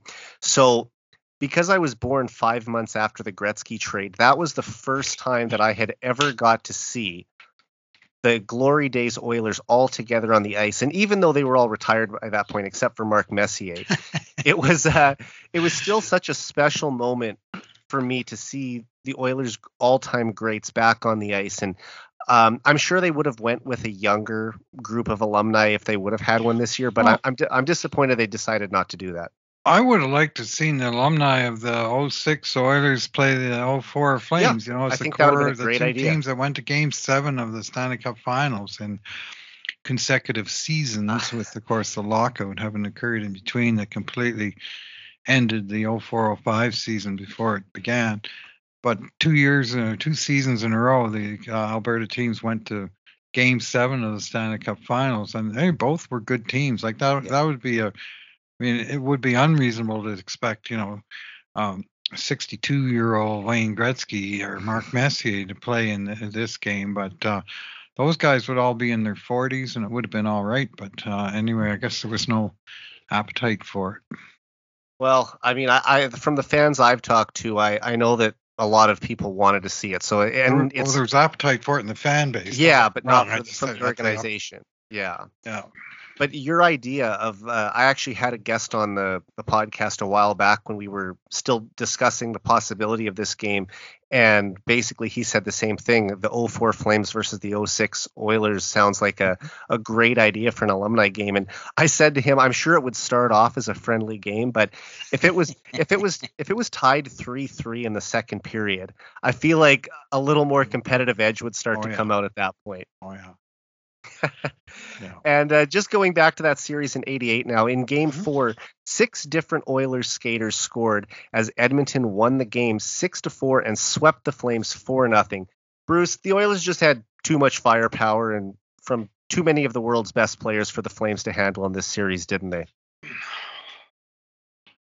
Well, yeah, they did. I mean, and you just have to look at the goal scorers for Edmonton: Mark Messier, Craig Simpson, Wayne Gretzky, Estikinen, Dave Hannon. There's the one guy from the bottom of the lineup scored from Anderson and Messier, mind. And then Glenn Anderson himself scoring the 6-3 goal that turned out to be pretty important when Calgary got a late one.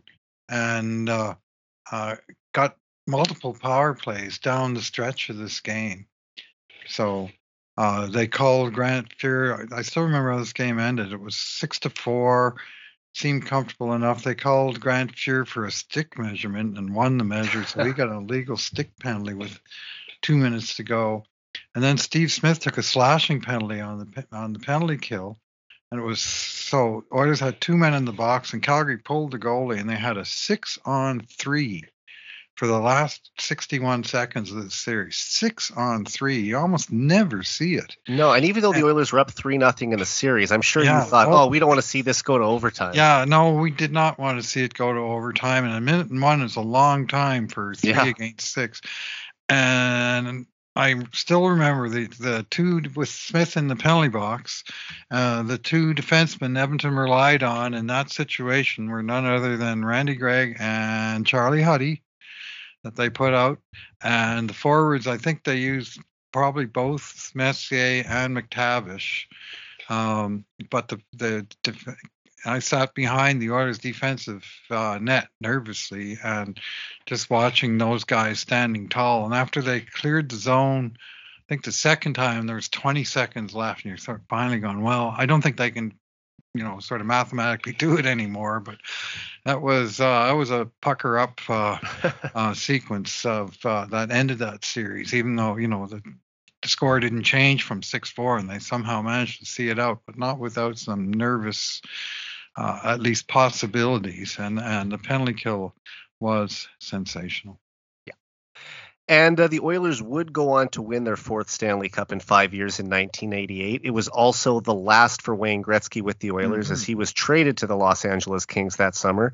And 3 years later, the Battle of Alberta would be renewed in the 1991 Smythe Division semifinal in what was also a matchup of the past two Stanley Cup winning teams. And in Game 1, Al MacInnis unloaded a heavy shot to put the Flames in front 1-0. But it was the only puck that got past Grant Fuhr on that night, Bruce. Yeah, this game stands out in memory for its viciousness. These two teams came out and they just made mincemeat of one another right from the start. Very, very heavy checking, lots of hard stick work. And I'm just pulling up the game log now, but it was first round of the series. This was the first time that they didn't play in the Smythe Division final, but L.A. Wayne Gretzky's L.A. Kings had won the division, and Edmonton were second, third, playing each other, and they had kind of a new cast of characters, and that kind of shows up in the scoring summary from this game. Esa Tikkanen tied the score. Peter Klima gave the Oilers the lead, and then Craig Simpson clinched it in the third period. And, that was sort of the new wave of Oilers attackers. And Tikkanen and Klima in particular were great clutch goal scorers in the playoffs in the later part of the Edmonton run. And of course, they won their last cup by this time, but they still were going to go win the Smythe Division for 2 more years before finally the midnight struck. And in Game 2, Mike Vernon turned aside 35 of 36 shots, including Glenn Anderson and Mark Messier on a pair of breakaways to tie the series at 1 apiece. Bruce, was that just one of those nights where you have to tip your hat to the opposing goalie?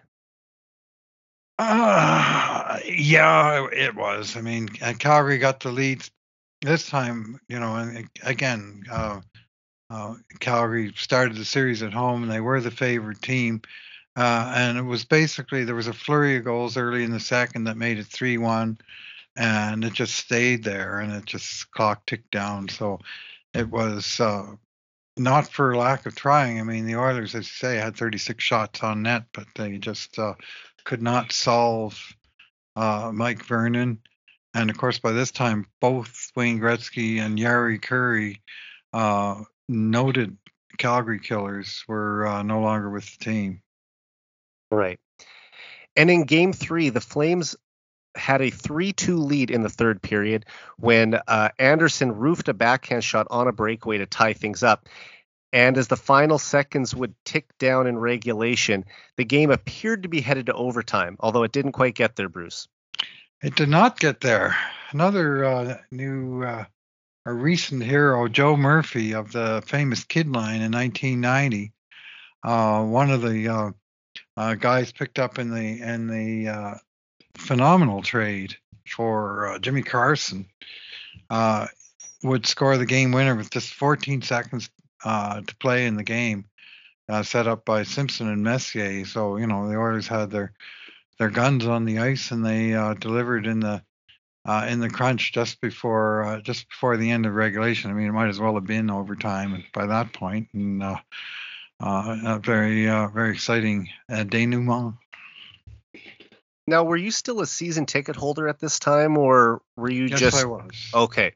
My season tickets, I started in 1977 when the Oilers had, Gunsay, there was just moving from player coach to behind the bench suit coach.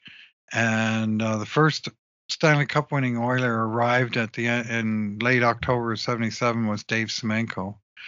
And I kept my season tickets through the 92-93 season when the Oilers fell out of the playoffs and were clearly on the downswing for a while. And it was prices were going up, the quality of the games was going down, and my employment situation had changed. So that was the end of it. Makes sense. Sort of a full-time season ticket holder. I'm still a mini pack holder to this day, but not. I couldn't afford a season ticket at this point. I mean, the quality of hockey that you saw Yes. for 16 years between 1977 and 1993, I think would rival just about any other hockey fan across North America. Yeah, I wouldn't trade it. I mean, you could probably find, in fact, you could find a more successful run for Montreal Canadiens if you kind of cherry pick the interval. A little further back, yeah. Yeah, like if you went from 1955 to 1971 with Montreal, you would get 10 cups. Not bad. Not bad. But I mean, for you to see it in a 21 team league as opposed to a 16 league, I think makes it even more impressive. And one other reason why I still wouldn't trade what you saw compared to those fans in Montreal is the number of scoring records that you witnessed live. I mean, just to have been in the building I'd give anything to have been in the building for one of Wayne Gretzky's historic nights. And you can't even probably take 2 hands or 3 hands to count all the ones that you saw live. So yeah, it was a pretty great run by you. Yeah, some people say the Oilers are the greatest team of all time, and they've been recognized as that by the NHL, the 84-85 version of the team. I think that's some of the championship teams of the Montreal Canadiens in the 1970s, because they were so great defensively as well as great offensive teams. Might rank a little bit ahead, but I would say this: the Edmonton Oilers of the 1980s are the most exciting team in the history of the game. Without a doubt. And I think you mentioned that on a previous episode, that because the Habs were the full package, that's why you might consider them giving them the nod. But I'm sure the reason the 85 Oilers were recognized is just because of how many players reached not only career marks, but all-time great marks, from Gretzky to Coffey down the line. And in the playoffs specifically. Like that was the year Gretzky scored the 47 points, the year that Curry got his 19 goals, that Coffey got the records that still stand for goals, assists, and points by defensemen, and on and on. Unbelievable. All of their top guys were at the top of their game. Yeah. And in Game 4, the Flames took an early 2-0 lead on the road. However, the Oilers responded with 5 unanswered goals to seal a 5-2 come-from-behind victory at Northlands Coliseum and a 3-1 series lead. But late in the third period, things got ugly as multiple fights broke out, most notably one between Dave Brown and Jim Kite. Yeah, that was nasty. And those were both nasty guys. Jim Kite, uh, he played for Winnipeg Jets for a number of years before that. I still remember him taking down a nearly out Paul Coffey in the '85 playoffs with a diving slash of Coffey's ankle that was not clean at all. But the Kite Brown fight was short and well, if you like fighting, sweet for oil fans. That Brown definitely got the better of it. With so I recall Kite wound up on his back, and Brown started up the lawnmower and landed 2 or 3 more. You know, on the and ice. yeah, yeah. Some folks didn't like that, and but didn't seem like the folks at Northlands Coliseum minded all that much in the moment. If a player landed 3 more clubbing blows to a player that he's on top of on the ice in today's league, what do you think the suspension for something like that would be? Well, it certainly gets something. I mean, the linesman might have played it different too. Although, I mean, if you want to get in between Dave Brown and Jim Kite, you're a braver man than I. But they might have intervened in a different fashion than they did. Otherwise, I mean, sure, there'd probably be a suspension tacked on. But because I watched the video on YouTube earlier today, and Brown is on top of Kite and gets him with at least 3 shots while he's laying on the ice. So I mean, he really finished him off. Yeah, it was. And Brown was a scary individual, to say the least. Yeah, probably not recognized enough as one of the Oilers' greatest tough guys ever. Maybe that's just because he wasn't with the team as long as some of the other ones. Yeah, he had a fight with Stu Grimson. 2 fights with Stu Grimson in 89-90, and this was it was kind of the turning point of the season for the Oilers when they won the 90 Cup, and they never played Calgary in the playoffs that year. But they played Calgary back to back, and they played a Friday, Sunday. The Friday game was here, and they the 2 dropped the gloves, and Grimson did well, and I think he actually won the fight. There was when the teams met up again on Sunday, there was no question there would be a rematch, and it happened about 5 minutes into the game, and Brown just laid a very decisive whipping on Grimson, and put him out for a while, as I recall. And the Oilers came back and won in overtime on a goal by Marty Gelinas. Future Flame, but current Oiler Marty Gelinas scored. And it was a turning point game. Like, the Oilers kind of spinning their wheels that 89-90 season. Of course, they lost out in the first round the previous year. Right. They lost Gretzky, and it just, they wasn't sure where they were going. But that game early in 1990 was a turning point, and the Brown fight and the Gelinas goal both were kind of moments that. And Jelena, a member of the kid line that helped the Oilers win that cup in 1990.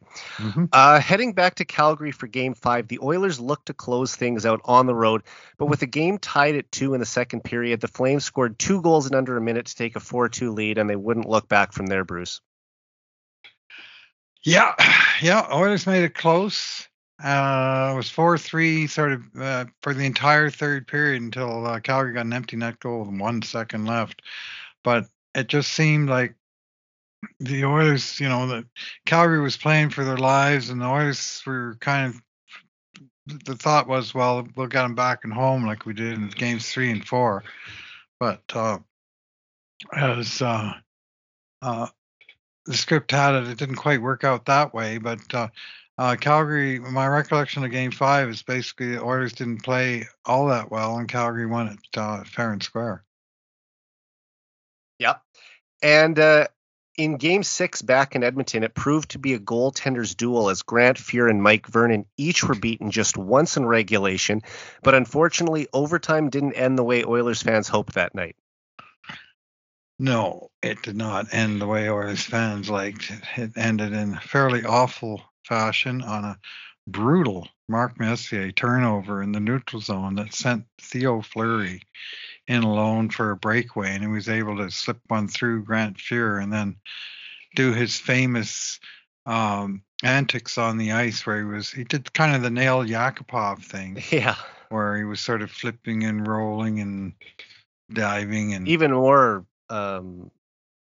crazy of a celebration than I think Yakupov's was. It ridiculous. It was over the top, and it's still they still show this game as being at the moment of the series, with somehow people forgetting who actually won the series, which we're going to get to next. Yes, we are. But I mean, Fleury's goal won Game 6, sure enough, and it tied the series, but it did not win the series.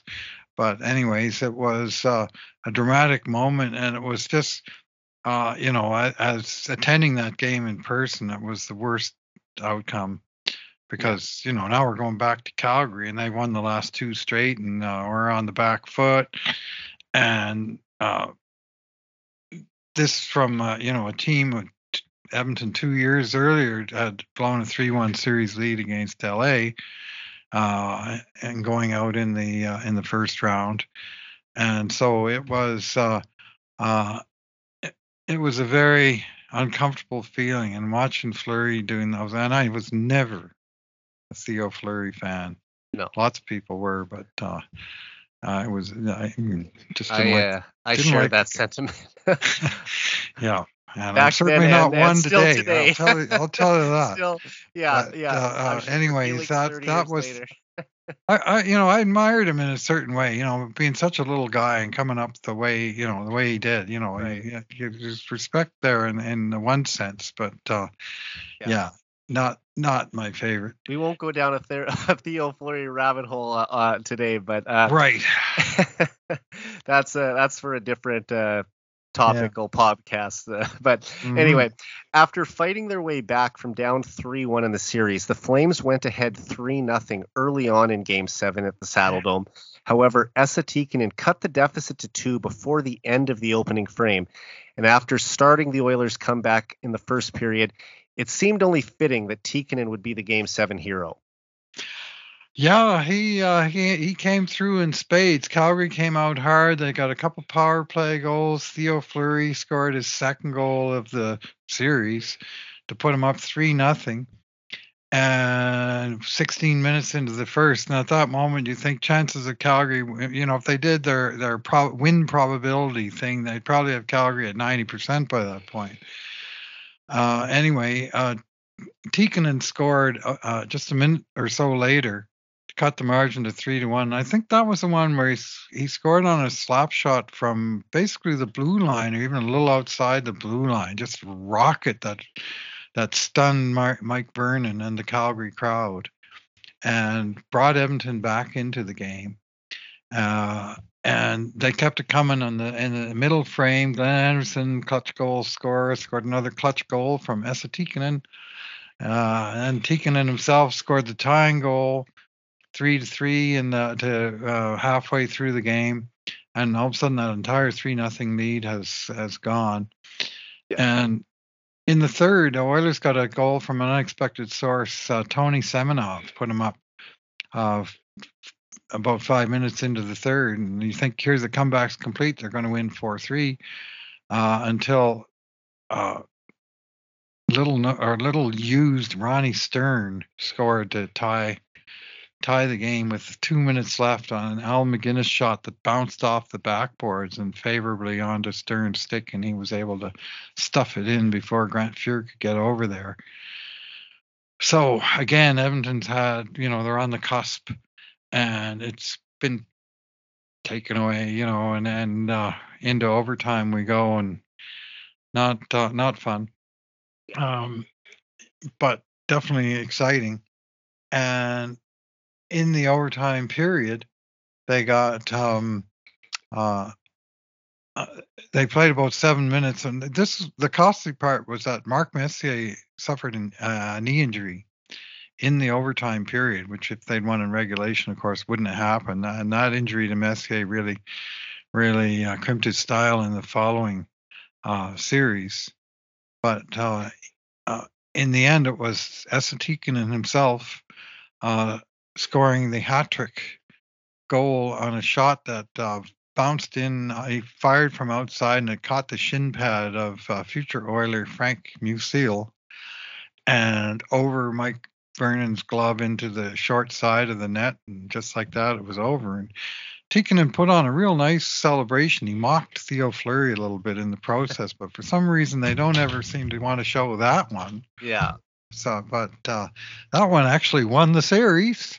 And it was a hat trick goal in overtime. It was a hat trick goal. He's the only guy to have done it until 2 years ago when Joel Kiviranta, of all people, a very marginal sort of fringe player for Dallas Stars, did it to Colorado in Game 7. Got his hat trick goal in overtime in Game 7. Yeah, a pretty impressive feat to be the first. And I mean, after playing on a line with Wayne Gretzky and Jari Kurri in their respective primes, who would have thought that Tikkanen's biggest goal with the Oilers would come after they both left town? Well, he kept them on coming. You know, he scored a lot of big goals in the playoffs in 90, 91, 92. Esa was a phenomenal playoff producer. And, you know, and he wasn't a real big scorer in the regular season, but he sure seemed to come through in key times in the playoffs. And in in 91, they after winning that game, they went on to play LA Kings in the next round series. And 4 of the 6 games went to overtime, with Oilers winning 3 of them. And Tikkanen scored in double overtime. Klima scored in double overtime. McTavish scored in overtime. And these were all guys that sort of had great records of producing in the clutch. Yeah. And there was, that series against the Kings was a dandy as well. But winning Game 7 at Calgary in overtime, you know, I only wish it was a little cleaner, nicer goal. You know, it wasn't quite the Gretzky slapper, but it still counts. It went in the net and it counts. And that's I'm looking at Hockey Reference 32 years later, and it still says Edmonton won that game. You know, so that's what matters. How it works. And, we'd have to wait another 31 years for the next playoff edition of the Battle of Alberta in the 2022 Western Conference second round. The Flames won the Pacific Division title with 111 points in 2021-22, while the Oilers finished second with 104. Bruce, I was alive for the 91 series, but I was only 2 years old. So this was the first playoff meeting between the Oilers and Flames that I actually watched. Just as a hockey fan, how excited were you to see this rivalry renewed in the playoffs after more than 3 decades? Pretty thrilled. It was a long time. I mean, I looked it up at that time, and I don't have it fresh to mind. But I think the two teams almost never made the playoffs in the same year. In the intervening years, either Edmonton or Calgary was poor. The Flames missed for 7 straight years, and then the Oilers, after going to the final in 2006, missed for the next 10 years, so there weren't a lot of opportunities. Yeah, and I mean, from 92 to 96, Edmonton never made the playoffs, and Calgary was frequently a strong favorite, and they kept getting beat in overtime in their own building for a few years. I remember when Ray Whitney put him out with the Sharks there one time. Huge upset in the Game 7 overtime. But the two teams, I'm not sure that 2022 wasn't the first time that both teams won a playoff series in the same year, and they wound up meeting each other in round 2. Yeah, I guess it would be the first since '88, probably. Yeah, that they met in because in '89 and '90 they wouldn't have. So that's right. That's true. And in Game 1, the Oilers fought back to reverse multiple 4-goal deficits, tying the game 6-6 early in the third period. But that's as close as the Oilers would come to victory in the home opener, the series opener, I should say, Bruce. Yeah, and an ignominious 9-6 loss. And this was after Calgary had beaten Edmonton 9-5 in a regular season game there a few weeks earlier. And it just seemed like the Oilers couldn't stop them. Like they, as you say, they fought back. They were down 6-2, and it was out of hand. And they got a couple from Zach Hyman, Leon Draisaitl scored late in the second, Kyler Yamamoto early in the third, and they're rolling, but they just couldn't keep it up. And Rasmus Anderson of all people could put Calgary back ahead, and Matthew Tkachuk scored the clincher, and then the empty netter for the hat trick, and had the last laugh on a night that well, it wasn't that funny. No. 9-6, and we had they fell behind 3-0 so early in the game too. I mean, just over halfway through the first period, and you're thinking, oh man, this is going to be a rough night. And then Mike Smith gets pulled. So, but I mean, full credit to them for battling their way back. Yeah, only one power play goal in this game, but this was a weird one. McDavid had 4 points, -1. Draisaitl 3 points, -2. And I mean, sure, the empty net goal would be in there for certain, but still, it was just the goals were coming thick and fast at both ends of the ice, and Edmonton's inability to keep the puck out of their own net, on top of Calgary having thumped Edmonton twice in Calgary in the latter part of the season, and including that 9-5 game I mentioned earlier. Like the Oilers gave up 9 to Calgary in consecutive games at the Saddledome, if my recollection is right, certainly in rapid succession. Yeah. And it just seemed like we just can't stop these guys.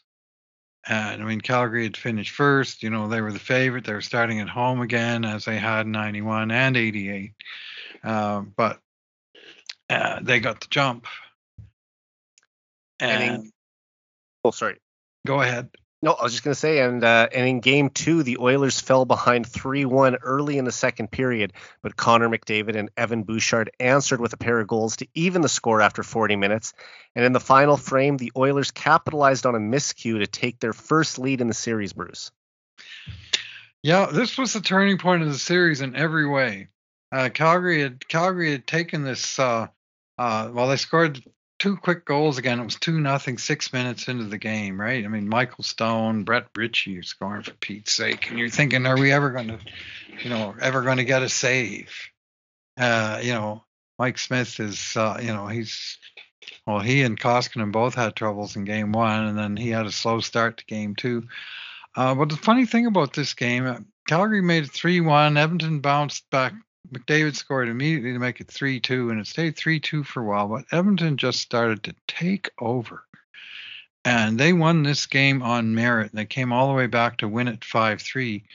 And they won it because they were the better team, and they took control of the game and the series midway through game 2, after giving up, 12 goals in the first 4 periods and a little bit. And they started winning more puck battles. They started, playing tighter defensively and really bringing it to Calgary.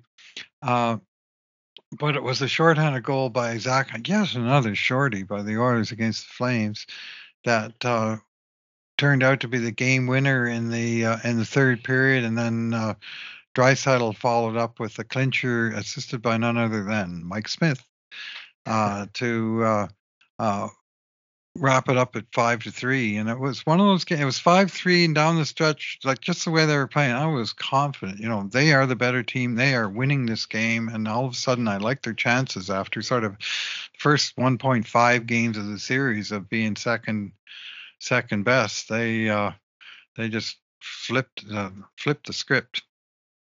Yeah, without a doubt. And then after a scoreless opening frame in Game 3, Evander Kane enjoyed his best period of hockey as a member of the Edmonton Oilers in the second. Yeah, this was a fun one for Edmonton. It was the first period was quiet. Hyman opened the scoring in the first minute of the second, and then Kane, his 8th, 9th, and 10th of the playoffs. And in this game, Draisaitl had 4 assists and McDavid had 3. Yep. and they were on the same line with Kane, and Kane was just cleaning up, and yours suddenly after in a 12-minute span they scored all four of their goals, and Calgary only got a late consolation goal to cut it to 4-1, break the shutout. But Edmonton was by some margin again on this night the better of the two teams. Yeah, Evander Kane, of course, scoring that natural hat trick in exactly 6 minutes. It's also worth noting that Leon Draisaitl matched the NHL record for most assists in a playoff period with 4, and Connor McDavid became the first player in NHL history to record 9 multi-point games within his team's first 10 playoff games in a year. So not a bad start when you do something that Wayne Gretzky has never even done. Yeah, unreal, and they'd already survived, of course, a 7-game set with the Kings. So this was, in fact, already their 10th playoff game in just Game 3 of the second round. Yep. But the scorers scored, and the rest of the team, looked after the defensive end, and they Kane. And sorry. Kane was the goal scoring hero, but his line mates were doing the work, setting records along the way. And in Game 4, the Oilers jumped out to a 3-0 lead in the first period, but the Flames stormed all the way back to tie the game 3-3, including one of the craziest goals I've ever seen by Rasmus Andersson on Mike Smith. Bruce, what was going through your head when you saw that puck go in?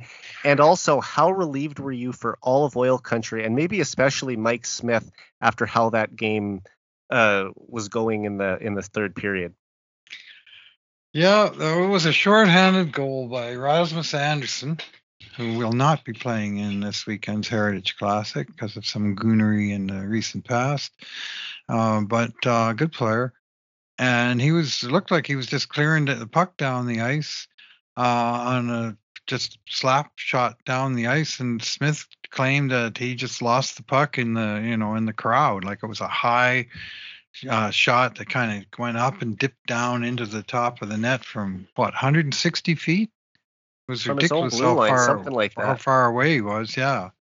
And of course the Mike Smith anti-fan club were out in spades after that one, and and with some justification. I mean, 3-2 in the third period, you don't want your netminder sieving one in from the other end, but it happened, and the Oilers were somehow able to right the ship, and then Ryan Nugent-Hopkins turned out to be the goal-scoring hero, popping home the game winner with 3.5 to play to put the Oilers up, and then empty netter would ultimately make it 5-3. But this was a game that went from a joyride to a very tense and intense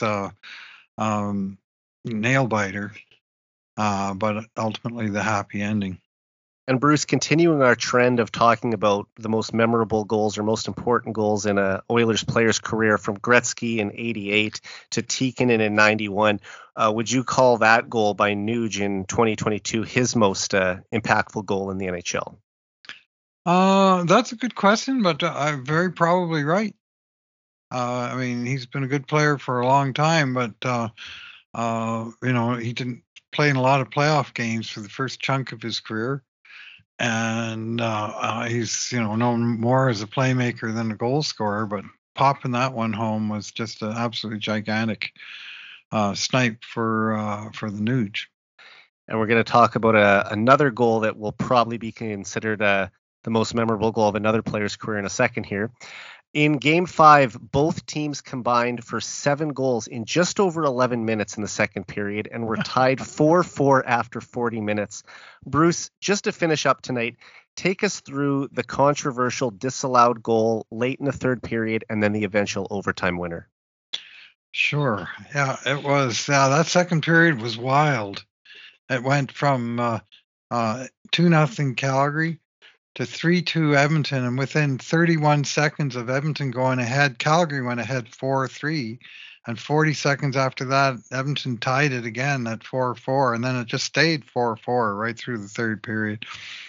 And for a brief moment, it looked like Calgary had scored to go ahead 5-4 on a goal off the skate. What's that guy's name again? You know it. Yeah, Blake Coleman. And it was such a strange play, and that puck would have gone in the net had Coleman simply left it alone. It was going in. He wanted to make sure it was going in. He just nudged it really with his skate. But the refs deemed, and I think correctly in the limited sense, that it was deliberate. He did nudge it into the net with his skate. And they ruled it a kicking motion. Now, many in Calgary will tell you, well, he didn't really kick it. He just kind of, nudged it. But he did use his skate in a forward motion. And in a premeditated style, at least premeditated within the moment. I guess the NHL's I want to help that puck over the goal line, and he did, and last he fight paid is a for kick. it. Yeah.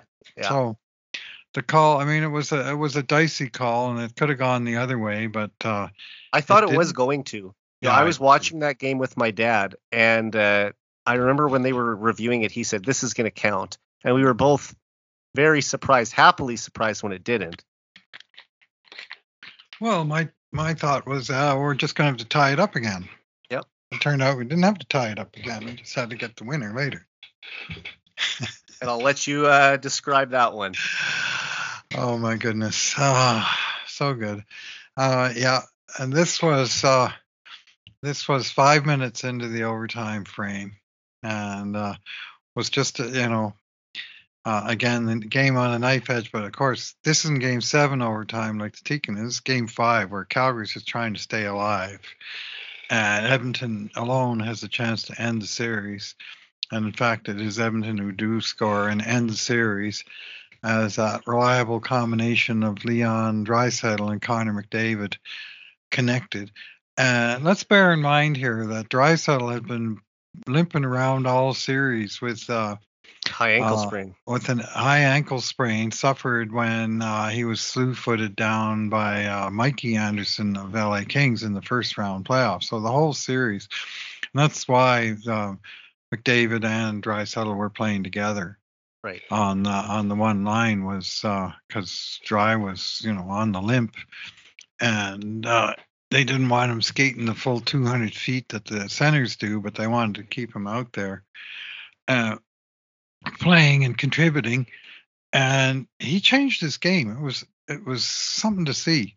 I mean, he's always been a great passer, but he's also always been a great sniper, and a 3-time now 50 goal scorer. And but in this series, he turned completely into a playmaker. Leon did. Anyway, the puck came along the sidewall in the overtime, and he was in a one-on-one battle. The guy, was it Rasmus Anderson? I think maybe it was. It took Draisaitl down along the boards, but while he was on the way down, Leon was able to get a stick on the puck and slide it through to McDavid in the slot with a clear look at the net, and ding, McDavid rings it right in off the post, past the embattled Jacob Markstrom to end the series with just a perfectly placed shot after the nice pass set up from Leon, and who else to score the winning goal but Connor McDavid, and who else to set it up but Leon Draisaitl. These are the modern Oilers. And for Draisaitl, it was a record, not just a milestone, but a record. It was his 15th assist in the series. Yeah. No player in the NHL history has ever scored more than 14 assists in a playoff series. Wayne Gretzky was among those that had done it in the past, and Draisaitl did it in just 5 games, while basically playing on one leg or 1.5 legs, by being compromised certainly. And he just turned up his playmaking chops, and of course, feeding McDavid is never a bad idea. At any time, you can get a first assist or a second assist by sending it to Connor. And in this case, Connor just rang it in off the post, and that was that. But such a performance by Leon. In the series, he had 3 points in all 5 games. Yeah. And it was the previous playoff record, I think, was 3+ point games in a row, and he got 5. There were so many milestones set in that series. Yeah. Zach Hyman on his injury set several of them, and it's a feat that still I hold in some awe to this day. Oh yeah, I mean, it's when you go back and read the list of records that McDavid and Draisaitl were had either broken or were chasing just in that one round alone. It's makes it even more remarkable that Draisaitl was doing it on one leg basically. But that combination of the dynamic duo is just more than the Flames could handle, and probably brought back some memories of watching Gretzky and Curry together work their magic in the mid 80s. So yeah, to get to see those was the closest that I've ever seen to that type of offensive dominance in the playoffs. And for me, who didn't start following the NHL until the mid to late 90s, I mean, this was after the 2006 Cup run. This was probably the greatest run of hockey that I had ever been able to watch, and just an incredible spring of, I think the playoff run lasted 36 days of hockey that they gave us that spring in 2022. Yeah, well, in that series, Draisaitl, they played, of course, 5 games, 2 goals, 15 assists, 17 points, plus 8. McDavid, 3 goals, 9 assists, 12 points, plus 9. Hyman, 6 goals, 2 assists, 8 points, plus 7. Kane, 5 goals, 1 assist, plus 2. And Nugent Hopkins, 6 points as well. And so the big Oilers scorers scored. Yeah. And ultimately, that was the difference in all of their wins. They got 4 or 5 goals.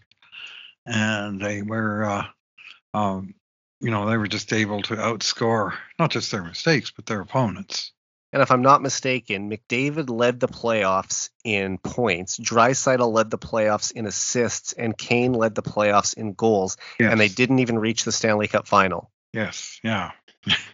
It just made 3 different guys in the 3 categories. Yeah.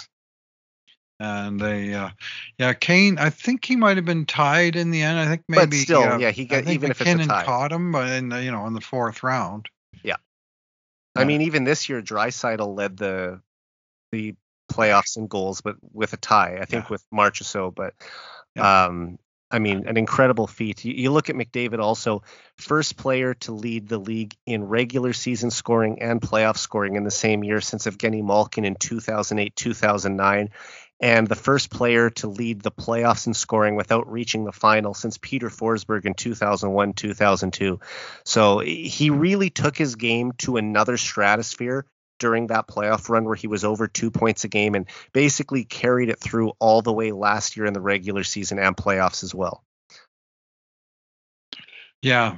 I mean, they had McDavid and Draisaitl both averaged 2 points a game in the playoffs, and they were the first guys to do it in a long time.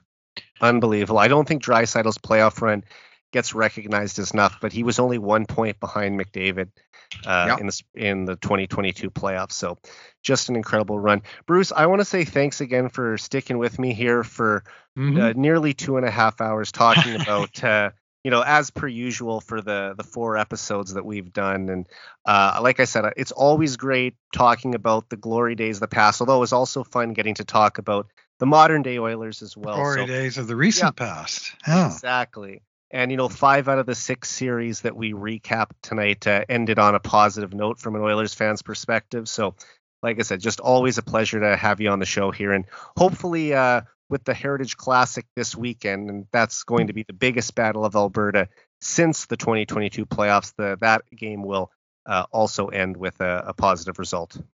Got some stats for you before we go. All 23 right. wins for the Oilers, 12 for Calgary. Of course, you mentioned 5 series wins to 1. 157 goals for Edmonton, 116 for Calgary. So significant in the Oilers' favor. And let's just remember that the last 3 times that the Oilers met Calgary, that Calgary had the home ice advantage. And from the perspective of uh, fans in the Saddle Dome, the last second of hockey in those 3 years were Wayne Gretzky scoring in overtime in Game 2 of '88, Esa Tikkanen scoring in overtime in Game 7 of '91, and Connor McDavid scoring in overtime in Game 5 of 2022. Have a nice summer. There you go. Bruce, fantastic. Are you working on anything at the Cult of Hockey before we call it a night? Yeah, nothing quite so happy, I'm afraid. I'm writing a post today. I went to the game last night and had some observations, and then I was sitting in the end zone sort of watching the East-West game, which you can see so well from behind the net where I love to sit as an old goalie. And then I forced myself to sit through the entire 3,600 seconds today, just watching the replay of the North-South game. And in neither game did Edmonton look very good at all. They've got problems. They got problems. And they've got, lots of time to solve them, but time to get started with it. No better time than Sunday in the Heritage Classic against the Calgary Flames. I couldn't think of a better time to start a winning streak, and I will be driving out to Edmonton tomorrow, so I look forward to being. I was at the Heritage Classic in 2016 in Winnipeg as well. Oh yeah. Oh right. The Oilers won, the shutout. They did.